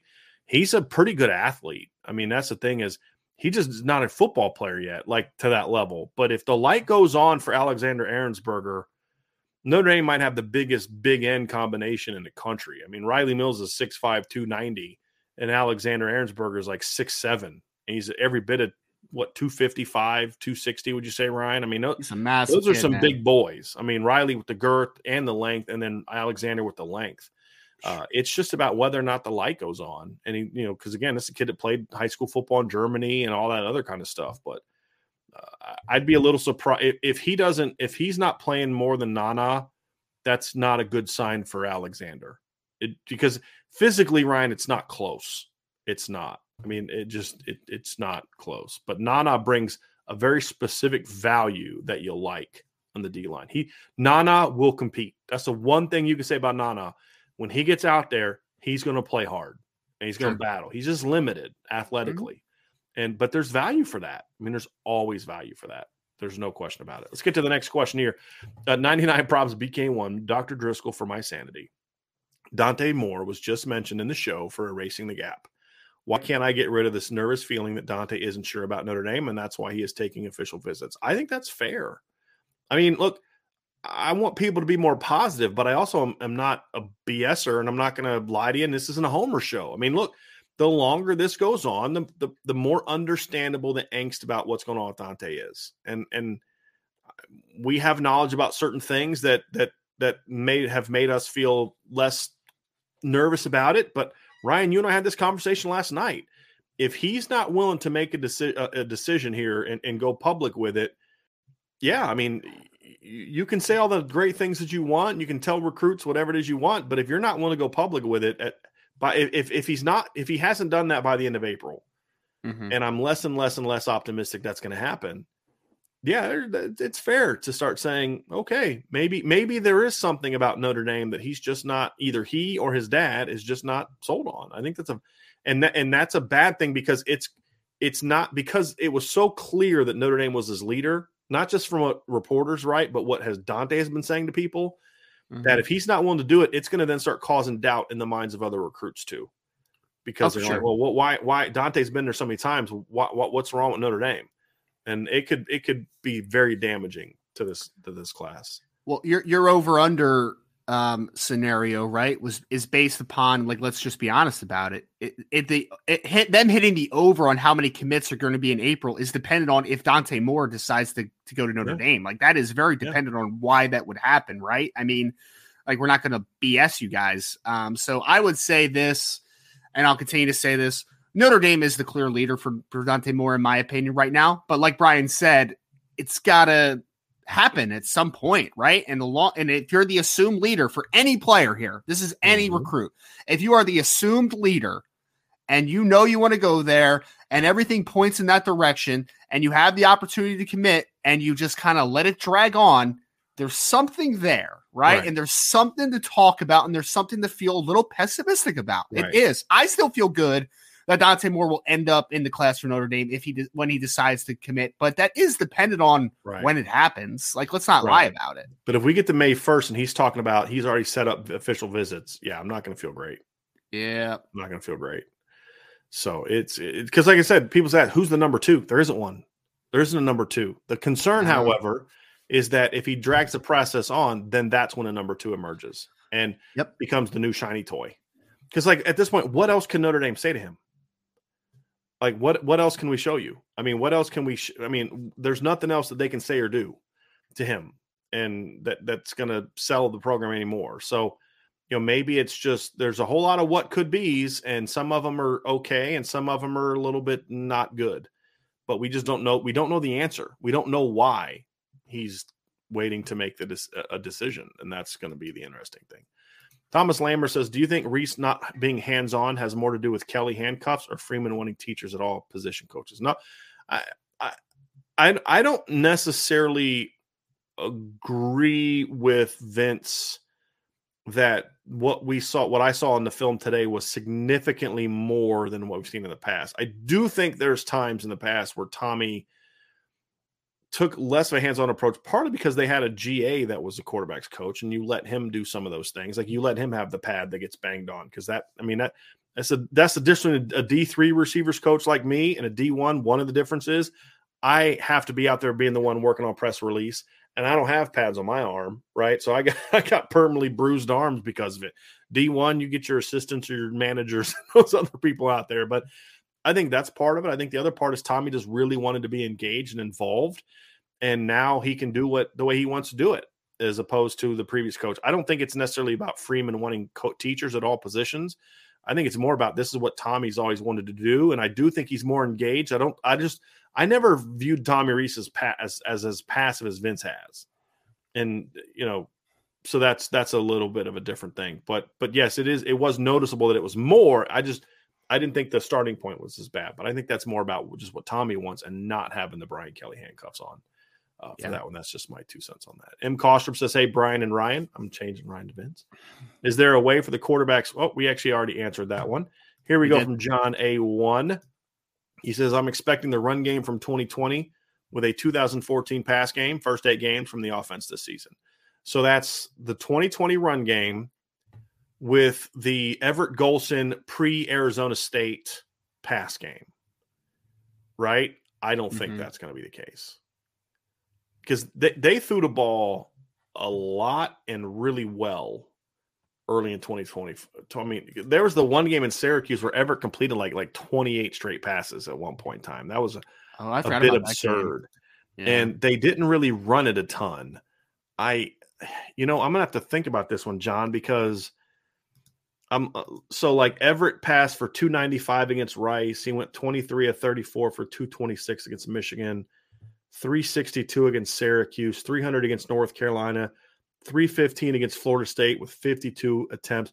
Yeah, he threw 40 attempts against Purdue, 39 against Syracuse, 43 against Stanford, 38 against Carolina, 52 against against Florida State. What I think? I think the 2014 game that to me is gonna show what this pass offense is gonna be like, Ryan. To me, it's the Rice and the Navy games. And against Rice, Everett went 14 of 22 for 295 yards. And against Navy, he went 18 of 25 for 315 yards. I think we're going to see more of that. I think we're going to see more of the big plays in the passing game on maybe fewer completions. I see more of like 18 of 25, 17 of 26 for 250 plus is kind of more how I see it. As opposed to just 362, 300, 313, 315, 446 from Everett that year. What was Everett's completion percentage that year, if you don't mind me asking? 60. Okay, so solid number. Yeah, and it went down later in the year. I mean, he was 38.9 on 18 attempts against USC, and he was 54. So, in his last 5 games, he was 53.7 against Arizona State, 52.5 against Northwestern, 66.7 against Louisville, 38.9 against USC, and 54.5 against LSU. He was much better early. He was 64 against Rice, 68 against Michigan, 63 against Purdue, 82 against Syracuse, and then was 46.5 against Stanford in the rain, if you remember that game. And then 55, 60, 72. So he was well over 60% through the stretch that John was talking about. He was, I would imagine, closer to probably 63, 64. And then obviously was well under that in the last 5 games. 80-something% in a football game is just ridiculous. He completed 20-some straight passes in that game. It was absurd. That is absurd, man. And go ahead. I imagine Tyler Buchner is going to – I think he's going to complete a decent amount of – a decent percentage of passes. Yeah. I imagine it's going to be a lower volume, higher percentage, because I think that the run game is going to be an emphasis. Yeah. I really do think. I think it's going to be at a higher emphasis and a higher efficiency rate this year, I would imagine. So I think everything's going to work a little bit off of that, because that's where the RPO game comes into effect, the play action game. I think that's where Tyler Buchner is going to be his best, is just off of that run action early on. I think 2015 is going to be a closer example of what the run game is going to look like. And the reason I say that is because Ian Book did not run the football as a runner. This is what people have to understand. Ian Book ran for a bunch of yards in his Notre Dame career. Very few of them came on runs. They were all scrambles. He was a very good scrambler. He wasn't a runner. And not that he couldn't necessarily, they just didn't have him do it. So I want people to understand that's not a shot on Ian. It's just was the nature of the offense. It was more, he was getting his yards from scrambles. 2015 and 2017, I don't think, it's hard for me to expect this offensive line to play like that one and the run game to be like it was. I mean, that was almost 270 yards that year. I think when I look at 2015, because the other thing about 2020 is they ran for 211 yards, but they were only 5 yards a carry. They were not a big play running game. They were a grinded out team. And I don't think this is going to be a grinded out running game. I think it's going to be a lot more like 2015 was, Ryan, where it was a big play rushing attack. Now, I think this offensive line is going to be a little bit more, this offensive line is going to be, to me, is going to be a little different because the running back style is different. Because you had CJ Pro. Once Torian Folson went down, your efficient runner was gone. I think this offense will be more efficient than that line was, or than that team was, because of the backs, not because of the line. That was a heck of a line. But I think that, the 5.6 yards per carry, I think that's more of what I expect to see than what we saw in 2020. Thoughts on that? Yeah, I was trying to go back and look a little bit at some of the numbers, but I would say, I think that this offense this year is going to be just an efficient offense. I don't know. I'm curious to see, because I expect Chris Tyree to be a guy that can create some explosive plays. I expect Braden Lindsey to create some explosive plays. I'm curious to see it tangibly, like how much of a volume of those big plays are, but I imagine a yards per carry is going to be very solid. I imagine, like I said before, completion percentage is going to be very solid. I don't anticipate a high volume of passes. Like I would say 20 to 25 passes in that kind of barometer, somewhere in that ballpark is the number that I'm looking at off of the play action, off the RPO game. So as far as a direct comparison to a year, I don't really have a great answer for you, John, but I will say I just think efficiency when I think of this team. Yeah. I think that this unit won't be quite as explosive running the ball as the 2015 team was, because the 2015 offense was just, it was like it had multiple 90-yard touchdowns. CJ had one. I do think it'll be a lot more efficient than that line was, than that team was. I do. The running backs, like Logan Diggs is going to have a mess of 20-yard runs. Like Audric will have a mess of 20-yard runs, but they're not going to have the number of 50 plus that we saw. And because the thing about the 2017 line, Ryan, is you had the quarterback and you had like 3 running backs that could do that. This year, I think there's really, unless Jadarian Price plays a bunch, there's really only 1 running back and the quarterback that'll do that. But I don't think Tyler's going to run it as much as Brandon did. That's the other thing. I don't think the volume as the quarterback runs is going to be what it was, because they had to run Brandon because he couldn't throw at times that year. They had to run him, otherwise he lost value. There's going to be games where Tyler doesn't run a lot, at least not on design runs. It'll be scrambles because he kid can throw the ball. That's why I like that John said 2014 pass game, not 2017 pass game, because he can throw the football. I feel like I do feel a little bit more optimistic about the explosiveness. I think Michael Mayer obviously can make some big plays, but I think Lorenzo Styles is going to be a big play weapon because we've seen him do it already. We've seen him run a reverse. He had a 50-yard gain on a reverse last year. It ended up only being credited as like a 36-yard run or something because a hold way down the field brought it back a little bit. He had a couple big plays like that. I think he's a guy that can make one guy miss, and he can stretch the field vertically.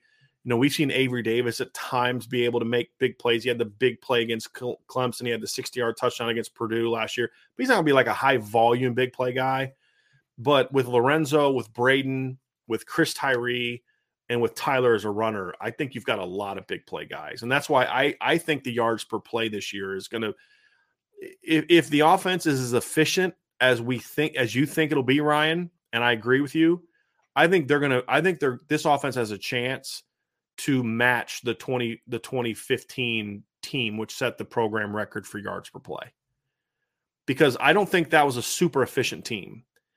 They were super explosive with Will Fuller and CJ Prosise and Josh Adams. It was insane. And you had Deshaun Kaiser ripping off a 70-yard run on a read zone against Temple. You know what I mean? Like, it was a big play offense. It was not an efficient offense because you had a redshirt freshman quarterback that wasn't prepared to be the starter. He had to take over from Malik. and you had your starting running back who would have been your efficient guy go down in the opener, and you had a converted receiver playing the rest of the year. He got hurt, and you put a true freshman in there. It was a home run offense. I don't think this team will be quite the home run that was, but I think they're going to be way more efficient. So I do think this team has a chance to get to competitively go after that mark, in my opinion. I don't know if you completely agree with that. Yeah, I mean, I think there's the possibility to the points that you're making. It's just, it's just one of those things where you just need to see it happen first. Yeah. You know what I mean? Oh, no doubt. I mean, you had minimum 7.2 yards per play in each of the first 4 games that year. You were 7 against Texas, 7-2 against Virginia, 7-4 against Georgia Tech, 8-6 against UMass. They were even 6-5 against Clemson. But see, the Clemson game to me was the epitome of why that offense couldn't score in big games. Mm-hmm. Because they averaged 6.5 yards per play. No one that thinks right now about that game would have thought that they had 6.5 yards per play. But they had that's the one where ProSize broke the long run to get him back in it, right? No, it was a wheel route. It was a wheel route. A wheel route. Yes, I remember now. Yeah, it was the ProSize, but it was a wheel route. And then you had 2 long crossing routes. One long crossing route to Chris Brown, and then you had the one from Will Fuller. They just hit a few big plays. But overall, they were not efficient at all in that game. But that's just that like I said, that game, like even Temple, they averaged 7 yards per play against Temple. That was a super inefficient game. But they had the 70-yard run by Kaiser. You had the long pass play on the last drive to Alize Mack. And then you had 20-some yard touchdown pass to Will Fuller. They just hit a couple big plays. And that's why that offense was so up and down. I mean, one week they look like world beaters, and the next week they can't move the ball on anybody. I think this team will be a lot more efficient than that. I just think the nature of the offense will be more efficient. And I think that Tyler Buchner is to me, is a better it's going to come down to that, though. If Tyler Buchner is the passer that you and I think he can be, then that's going to be the key, in my opinion. Thomas Lammers also says Jabron Payne just said he is committing April 15th per his Twitter. Does Notre Dame have a shot? And then Coleman Smith is, how does Jabron Payne complement Jadarian Price if they use on the same field at the same time? Coleman, I don't want to ignore your question. We will address that if the time comes on Friday in our show. Mm-hmm. As far as does Notre Dame have a shot? Yes, Thomas. I would encourage you to we're going to have an update on the message board here on him in a little bit, but yeah, they definitely have a shot. I mean, they have a great shot on that one. We'll have to find out, what his ultimate decision is, but yes, they have a shot. Ty B, we'll try to roll through some of these because we do have to get rolling. I just realized we're 2.5 hours in. You guys are awesome. So many questions and just hanging around. I love it. I look at the numbers aren't dipping. So, but we got to get out of here. Ryan, does Notre Dame have a shot with Jaden Greathouse? I mean, yeah, Ty, they have a shot. I think that it has been trending in the right direction since Coach Stuckey came on the staff, because he's a player that hasn't been offered by Notre Dame that long, really, when you think about it. He was just a early January offer for Notre Dame. So they were definitely behind in the recruitment for Jaden Greathouse, but I think it's trending in the right direction. Ultimately, I think it's going to be a tough pool, but I don't think it's an impossible pool. So I think there is a shot. Definitely with the timing of everything, they aren't in the best position that they possibly can be, but they're certainly in the conversation, I think, especially since he's going to be on campus a couple times here in the next couple months. Mm-hmm. John A1 says the only team that has a better defensive front than Notre Dame on the schedule is Clemson. I'd have to think through the schedule, but my immediate reaction is to say I agree with that. I want to pull it up real quick, but I think I agree as well. Like, I always wonder about BYU because they always have like some 28-year-old nose tackle, kind of guy, and they always get some a Kafusi. Yeah, you always get some edge player that there's always a Kafusi there. They always get these edge players like Ansa that you've never heard of until they become like these All-America type of players. But yeah, I can't think of anybody on the schedule. Stanford doesn't, Ohio State doesn't, USC doesn't, BYU doesn't, BC doesn't, Stanford doesn't, UNLV, Cal, Marshall, North Carolina. It just honestly, outside of Clemson with Brian Bresee and Miles Murphy, nobody's even close. To be honest. Davis is back. That's how Tyler Davis is back. He's a beast. Yeah, he's been banged up, but yep, he is. Yeah, he looked good in the spring game for them. He looked healthy, I should say, in the spring game for them. But yeah, that's a really good defensive line. So yes, no question. And Xavier Thomas is healthy. That's finally the other one. Yeah. So hopefully he can stay healthy, because I'll tell you what, man. The Murphy kid is impressive, but that Brissett kid was when made he's on healthy, a different planet, man. Oh man, I watched a little bit of him the other day, and I'm like, that dude is like Ndamukong Suh reincarnated, man. He's just like, got to stay healthy, man. That's been the issue for him so far, and just another reason why young kids should not be going straight to the NFL. I've heard some NFL. No, every single kid I've ever seen needs time in college and the NFL. It's a different animal, in my opinion. I'll give this to you, Ryan. John A1S. How would you compare Josh Burnham and Samuel Mpemba? Little different. I mean, obviously, Josh Burnham, I think, as a space player, is going to be a little more consistent as far as understanding spacing, working into space, working into coverage. And Mpemba's a little more of an explosive, true pass rusher type. So, like, he, I think, could be a higher volume sack guy if he ends up as a Viper. But I think Burnham is probably a more versatile player. But I think the upside from Mpemba is just a little higher just because I think he's a little more of an explosive athlete. Body type-wise, they're pretty similar. The most 6'4" guys with long arms. Like Brian said, I think Mpemba's probably even a little heavier than Burnham is right this second. So I think there's a little more projection as far as like how each of them can weigh down the line. So I think there is some similarities. I would just call Josh Burnham more of your traditional, like, he's your true like Sam in a 3-4 alignment, right? Where he's going to work in space a ton. He's going to be an overhang defender, working in coverage, doing all those types of things. While Samuel Mpemba is like a true, he's a guy that you want working off the line of scrimmage. He's like that weak side pass rusher type. So they're just a little bit different in my opinion, even though Samuel Mpemba is a guy that Notre Dame likes as a rover. So he's going to be used a lot in space a ton, but I just think that he's a little more of an explosive downhill type of player, while Burnham's a little more of a rangy athlete type that's going to be better as a versatile piece. I think Burnham's a more natural football player too. I think Samuel might be more explosive. I think Burnham's got better lateral quickness and agility. Right now, Mpemba's all about projection at this point in time. I mean, we haven't really seen him play a lot of football since his sophomore year when he was playing in St. Louis. So Josh is a more versatile, like is every bit as versatile, but more rangy. I think Josh is better working laterally and backwards, like in coverage, where Samuel's a guy you're going to want working downhill. And I think Samuel's a lot bigger than Josh was at the same age too. Like Josh has really started to fill out over the last year. Samuel's just big. He's always been big. We got a super chat here from Charlie Moore. I pay for my information and knowledge. I appreciate that very, very much, Charlie. He also says, compare, contrast Book versus Tyler Buchner at this respective points in their careers. That's an easy one. Ian Book was not ready to be a starting quarterback, and Tyler Buchner is. Tyler's a more dynamic athlete. I think Ian probably had a Ian threw a better deep ball. Ian Book threw a nice deep ball. He just didn't have the guts to throw it very often. But when he did, he threw a nice deep ball. Wasn't super accurate with it early in his career, but he could throw it nice. Tyler's got it. He's bigger filled out. He's more dynamic athletically. He shows significantly greater. Tyler Buchner shows more anticipation now than Ian Book showed as a senior. Just as far as reading defenses. Ian just was a gamer, man. That's the thing you say about Ian. For all the flaws he had, the kid competed. And if Tyler can compete like that, he's going to be a way better quarterback because he's just significant. I mean, Charlie, honestly, there's no comparison other than maybe height. And Tyler seems to be a tad taller. I see no comparisons between him and Ian Book. I just don't. They're just not in the same universe, especially when you look at it from the same age. You know what I mean? Thoughts on that, Ryan? Yeah, I think you hit most of the things, right? From a physical perspective, Tyler is a little bit taller, and he's just a more physically well put together player. Dynamic athletes. I mean, Ian was a nice scrambler. He was a nice kind of improviser as a passer, but he wasn't a guy that you ran a ton of, even though you probably should have more at time, but like he wasn't a big zone read guy, wasn't a big power read guy. Mm-hmm. I think that Tyler just gives you a little more upside as a pure runner.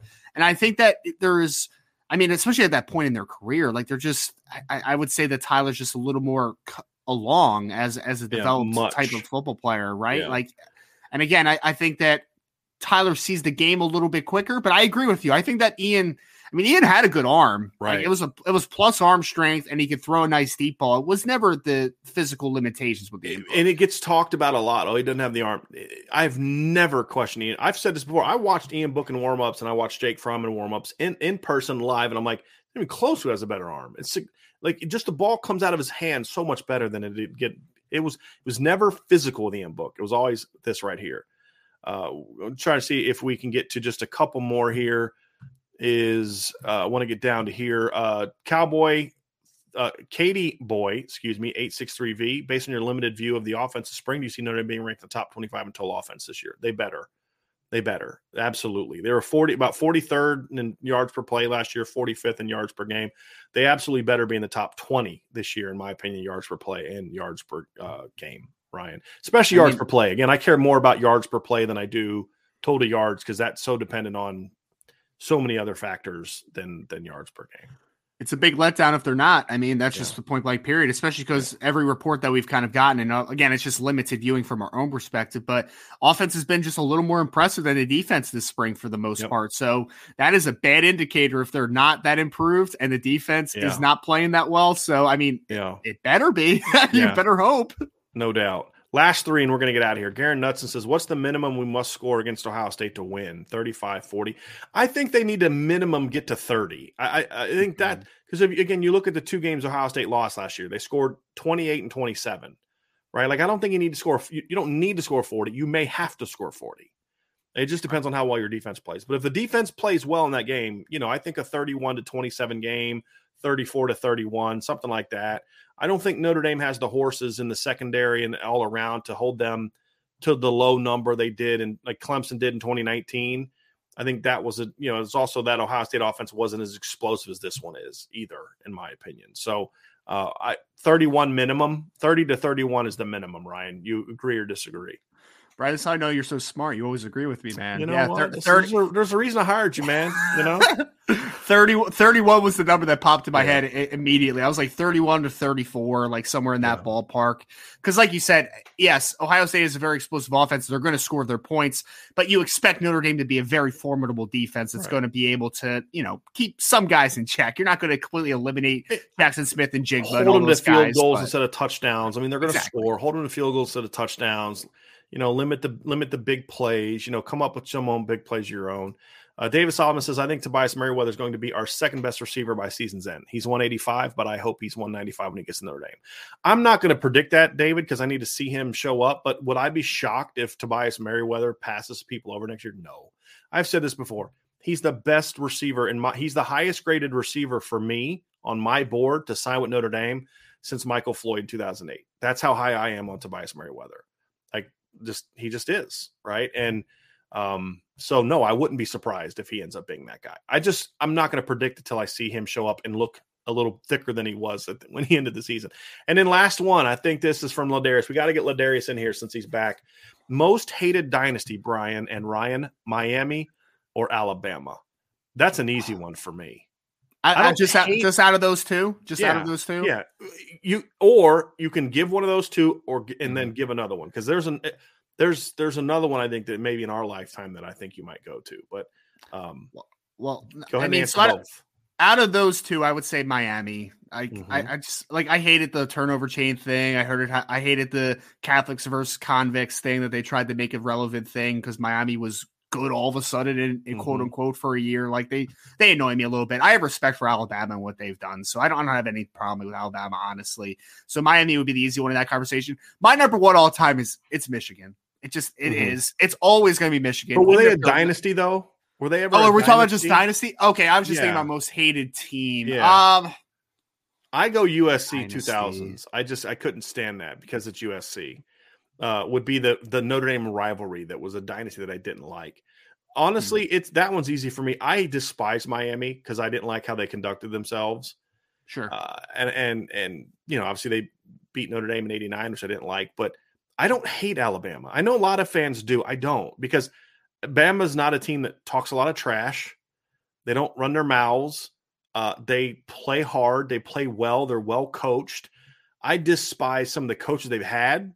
I don't like Lane Kiffin much. I despise Bill O'Brien, but I don't hate Alabama. I don't, especially since their first title was a relatively mediocre, talented team compared to the later teams they had. I mean, they won a freaking title with Greg McElroy. Javier Arenas and Kareem Jackson were not highly ranked recruits. They had Eric Anders as he started at outside linebacker for him, and so that team I just don't hate Bama. I respect Bama. I want to beat Bama.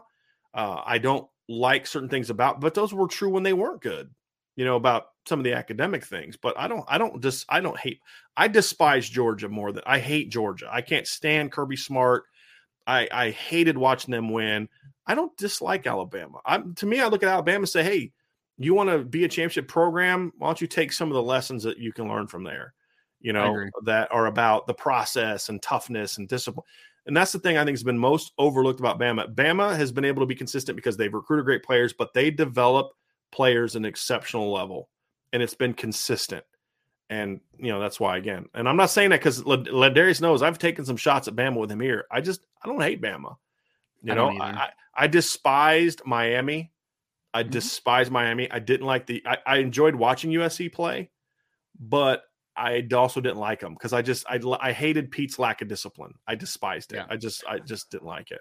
Alabama's like they're like Tom Brady to me, It's like you just kind of want them to go away, but I respect the heck out of what Tom Brady did during his career. I respect Alabama's dynasty. So dislike them, but respect dislike them. Sure, yeah, dislike them, want them to go away, but you don't hate them. Right.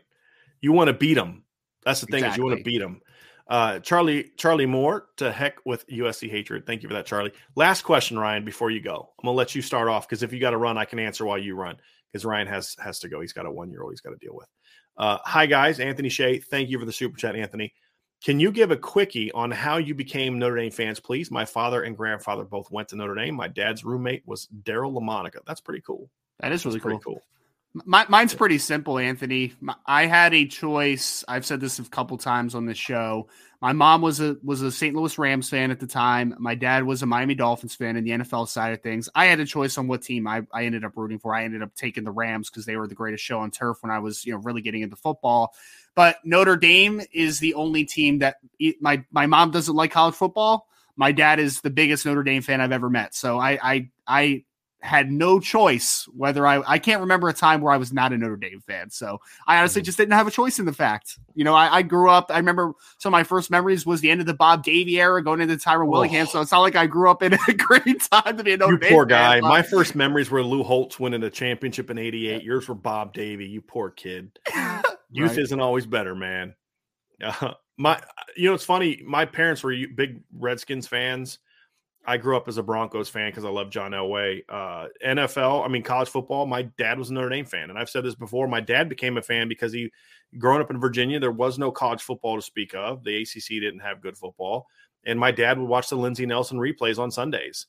And that's how I became a fan. It's the reason he became a Yankee fan because, Yankees were the major league team. And then when he moved to Ohio, he became a Reds fan because of the Big Red Machine. But, so I followed my dad on baseball, same team, both Reds fans, both Celtics fans. Football, I was different. I took a different NFL team, but then college football is the same. It's like the same as my dad. He was a Notre Dame fan. I became a much bigger Notre Dame fan than he did because he was always for more NFL than college, where I was always kind of balanced with both. But that's how I became a fan. And then, of course, the first game I ever watched Notre Dame was with my dad, which I still say is a pretty cool moment. And it makes me almost be okay with the fact that they got absolutely stomped by USC. It was in 2007. But the second Notre Dame I ever went to, I went with my current wife, who was my girlfriend at the time. And I've shared this story. That is when I knew I was going to marry her. Ryan, I don't think I've ever told you this, but I've said it on the show before. Jimmy Clausen had just thrown a touchdown pass. There was like 5 minutes left in the game. It was cold. It was like rainy. It was like 30-some degrees and raining. I was miserable. The team had sucked that year. It was like, we're excited about being Duke. And I looked at her and I'm thinking, she's probably miserable. If I'm miserable, I know she's miserable because she doesn't like college football. And I looked at her with like 5 minutes left to go a game. I said, hey, are you ready? I knew they were going to win now. I said, hey, I'm good to go if you want to go now. And she looks at me and she goes, there's still 5 minutes left in the game. Are you nuts? And I was like, oh my God, I'm married. I'm so marrying this woman. And of course, by the next fall, we were married. Or by the next April, we were married. So, So just like you, Ryan, just Notre Dame fan it was either that or root for Ohio State, which everyone else in my family was Ohio State fans growing up in Northwest Ohio. So that wasn't going to happen. So it was all Notre Dame for me. So very, very similar. Our dads, you can thank our dads, everybody. You can thank our dads. You meet Mr. Roberts, who I've met, very nice man. And you meet my dad. You can thank them for why we are sitting here doing what we do. And if anybody comes to the Blue and Gold game, if you come to the tailgate or meet up, you'll also meet Mr. Roberts, who will be in attendance as well. And Mrs. Roberts and I'm baby still Juliet. bummed you guys aren't bringing the RV, man. I'm still a little bummed about that. So I know. Gas prices are a little high right now, my friends. I understand. Well, especially where you live and where you got to drive through, with all due respect, there's a lot of blue states with higher gas prices that you got to drive through to get over here, man. So that's fair. I'm teasing, just teasing. So I like to joke on Ryan about where he's from. Anyway, everybody, have a great day. Ladarius, great to see you back in the show, man. You just know we've been praying for you and your mom and your family. We're glad to see you back. Thanks to everybody else for being on the show today. A lot of fun. Get to the message board. I'm going to have a big picture thoughts on where recruiting stands right now that I'm going to put on the message board. That's going to be for message board customers only. So you're definitely going to check that out. Check out our front page content. Ryan's going to have some more recruiting stories up. We got some things that I got to put a Charles Jagasaw. Sean interviewed Charles Jagasaw from his visit. So we're going to talk about him and kind of how things went for him. So definitely make sure that you read all those. But again, sometime tonight, I'm going to put my just big picture thoughts, some scoop that we're hearing, some different things, just a really big recruiting feature, part opinion, part what we're hearing, all that kind of stuff. You don't want to miss out on that. So Ryan, thank you for joining us. Vince, obviously kicking things off and getting things rocking and rolling.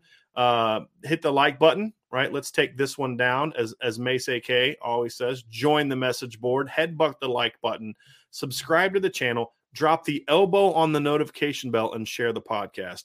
Woo! Go Irish. Thanks, everybody. Have a great day. Talk to you again very, very soon.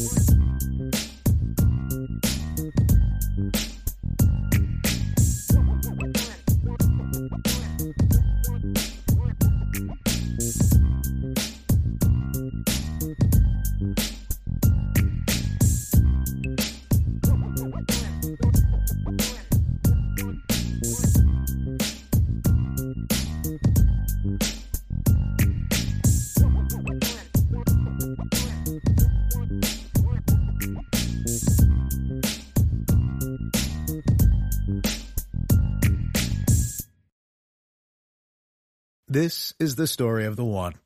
As a maintenance engineer, he hears things differently. To the untrained ear, everything on his shop floor might sound fine, but he can hear gears grinding or a belt slipping. So he steps in to fix the problem at hand before it gets out of hand. And he knows Grainger's got the right product he needs to get the job done, which is music to his ears. Call, click Grainger.com, or just stop by. Grainger, for the ones who get it done.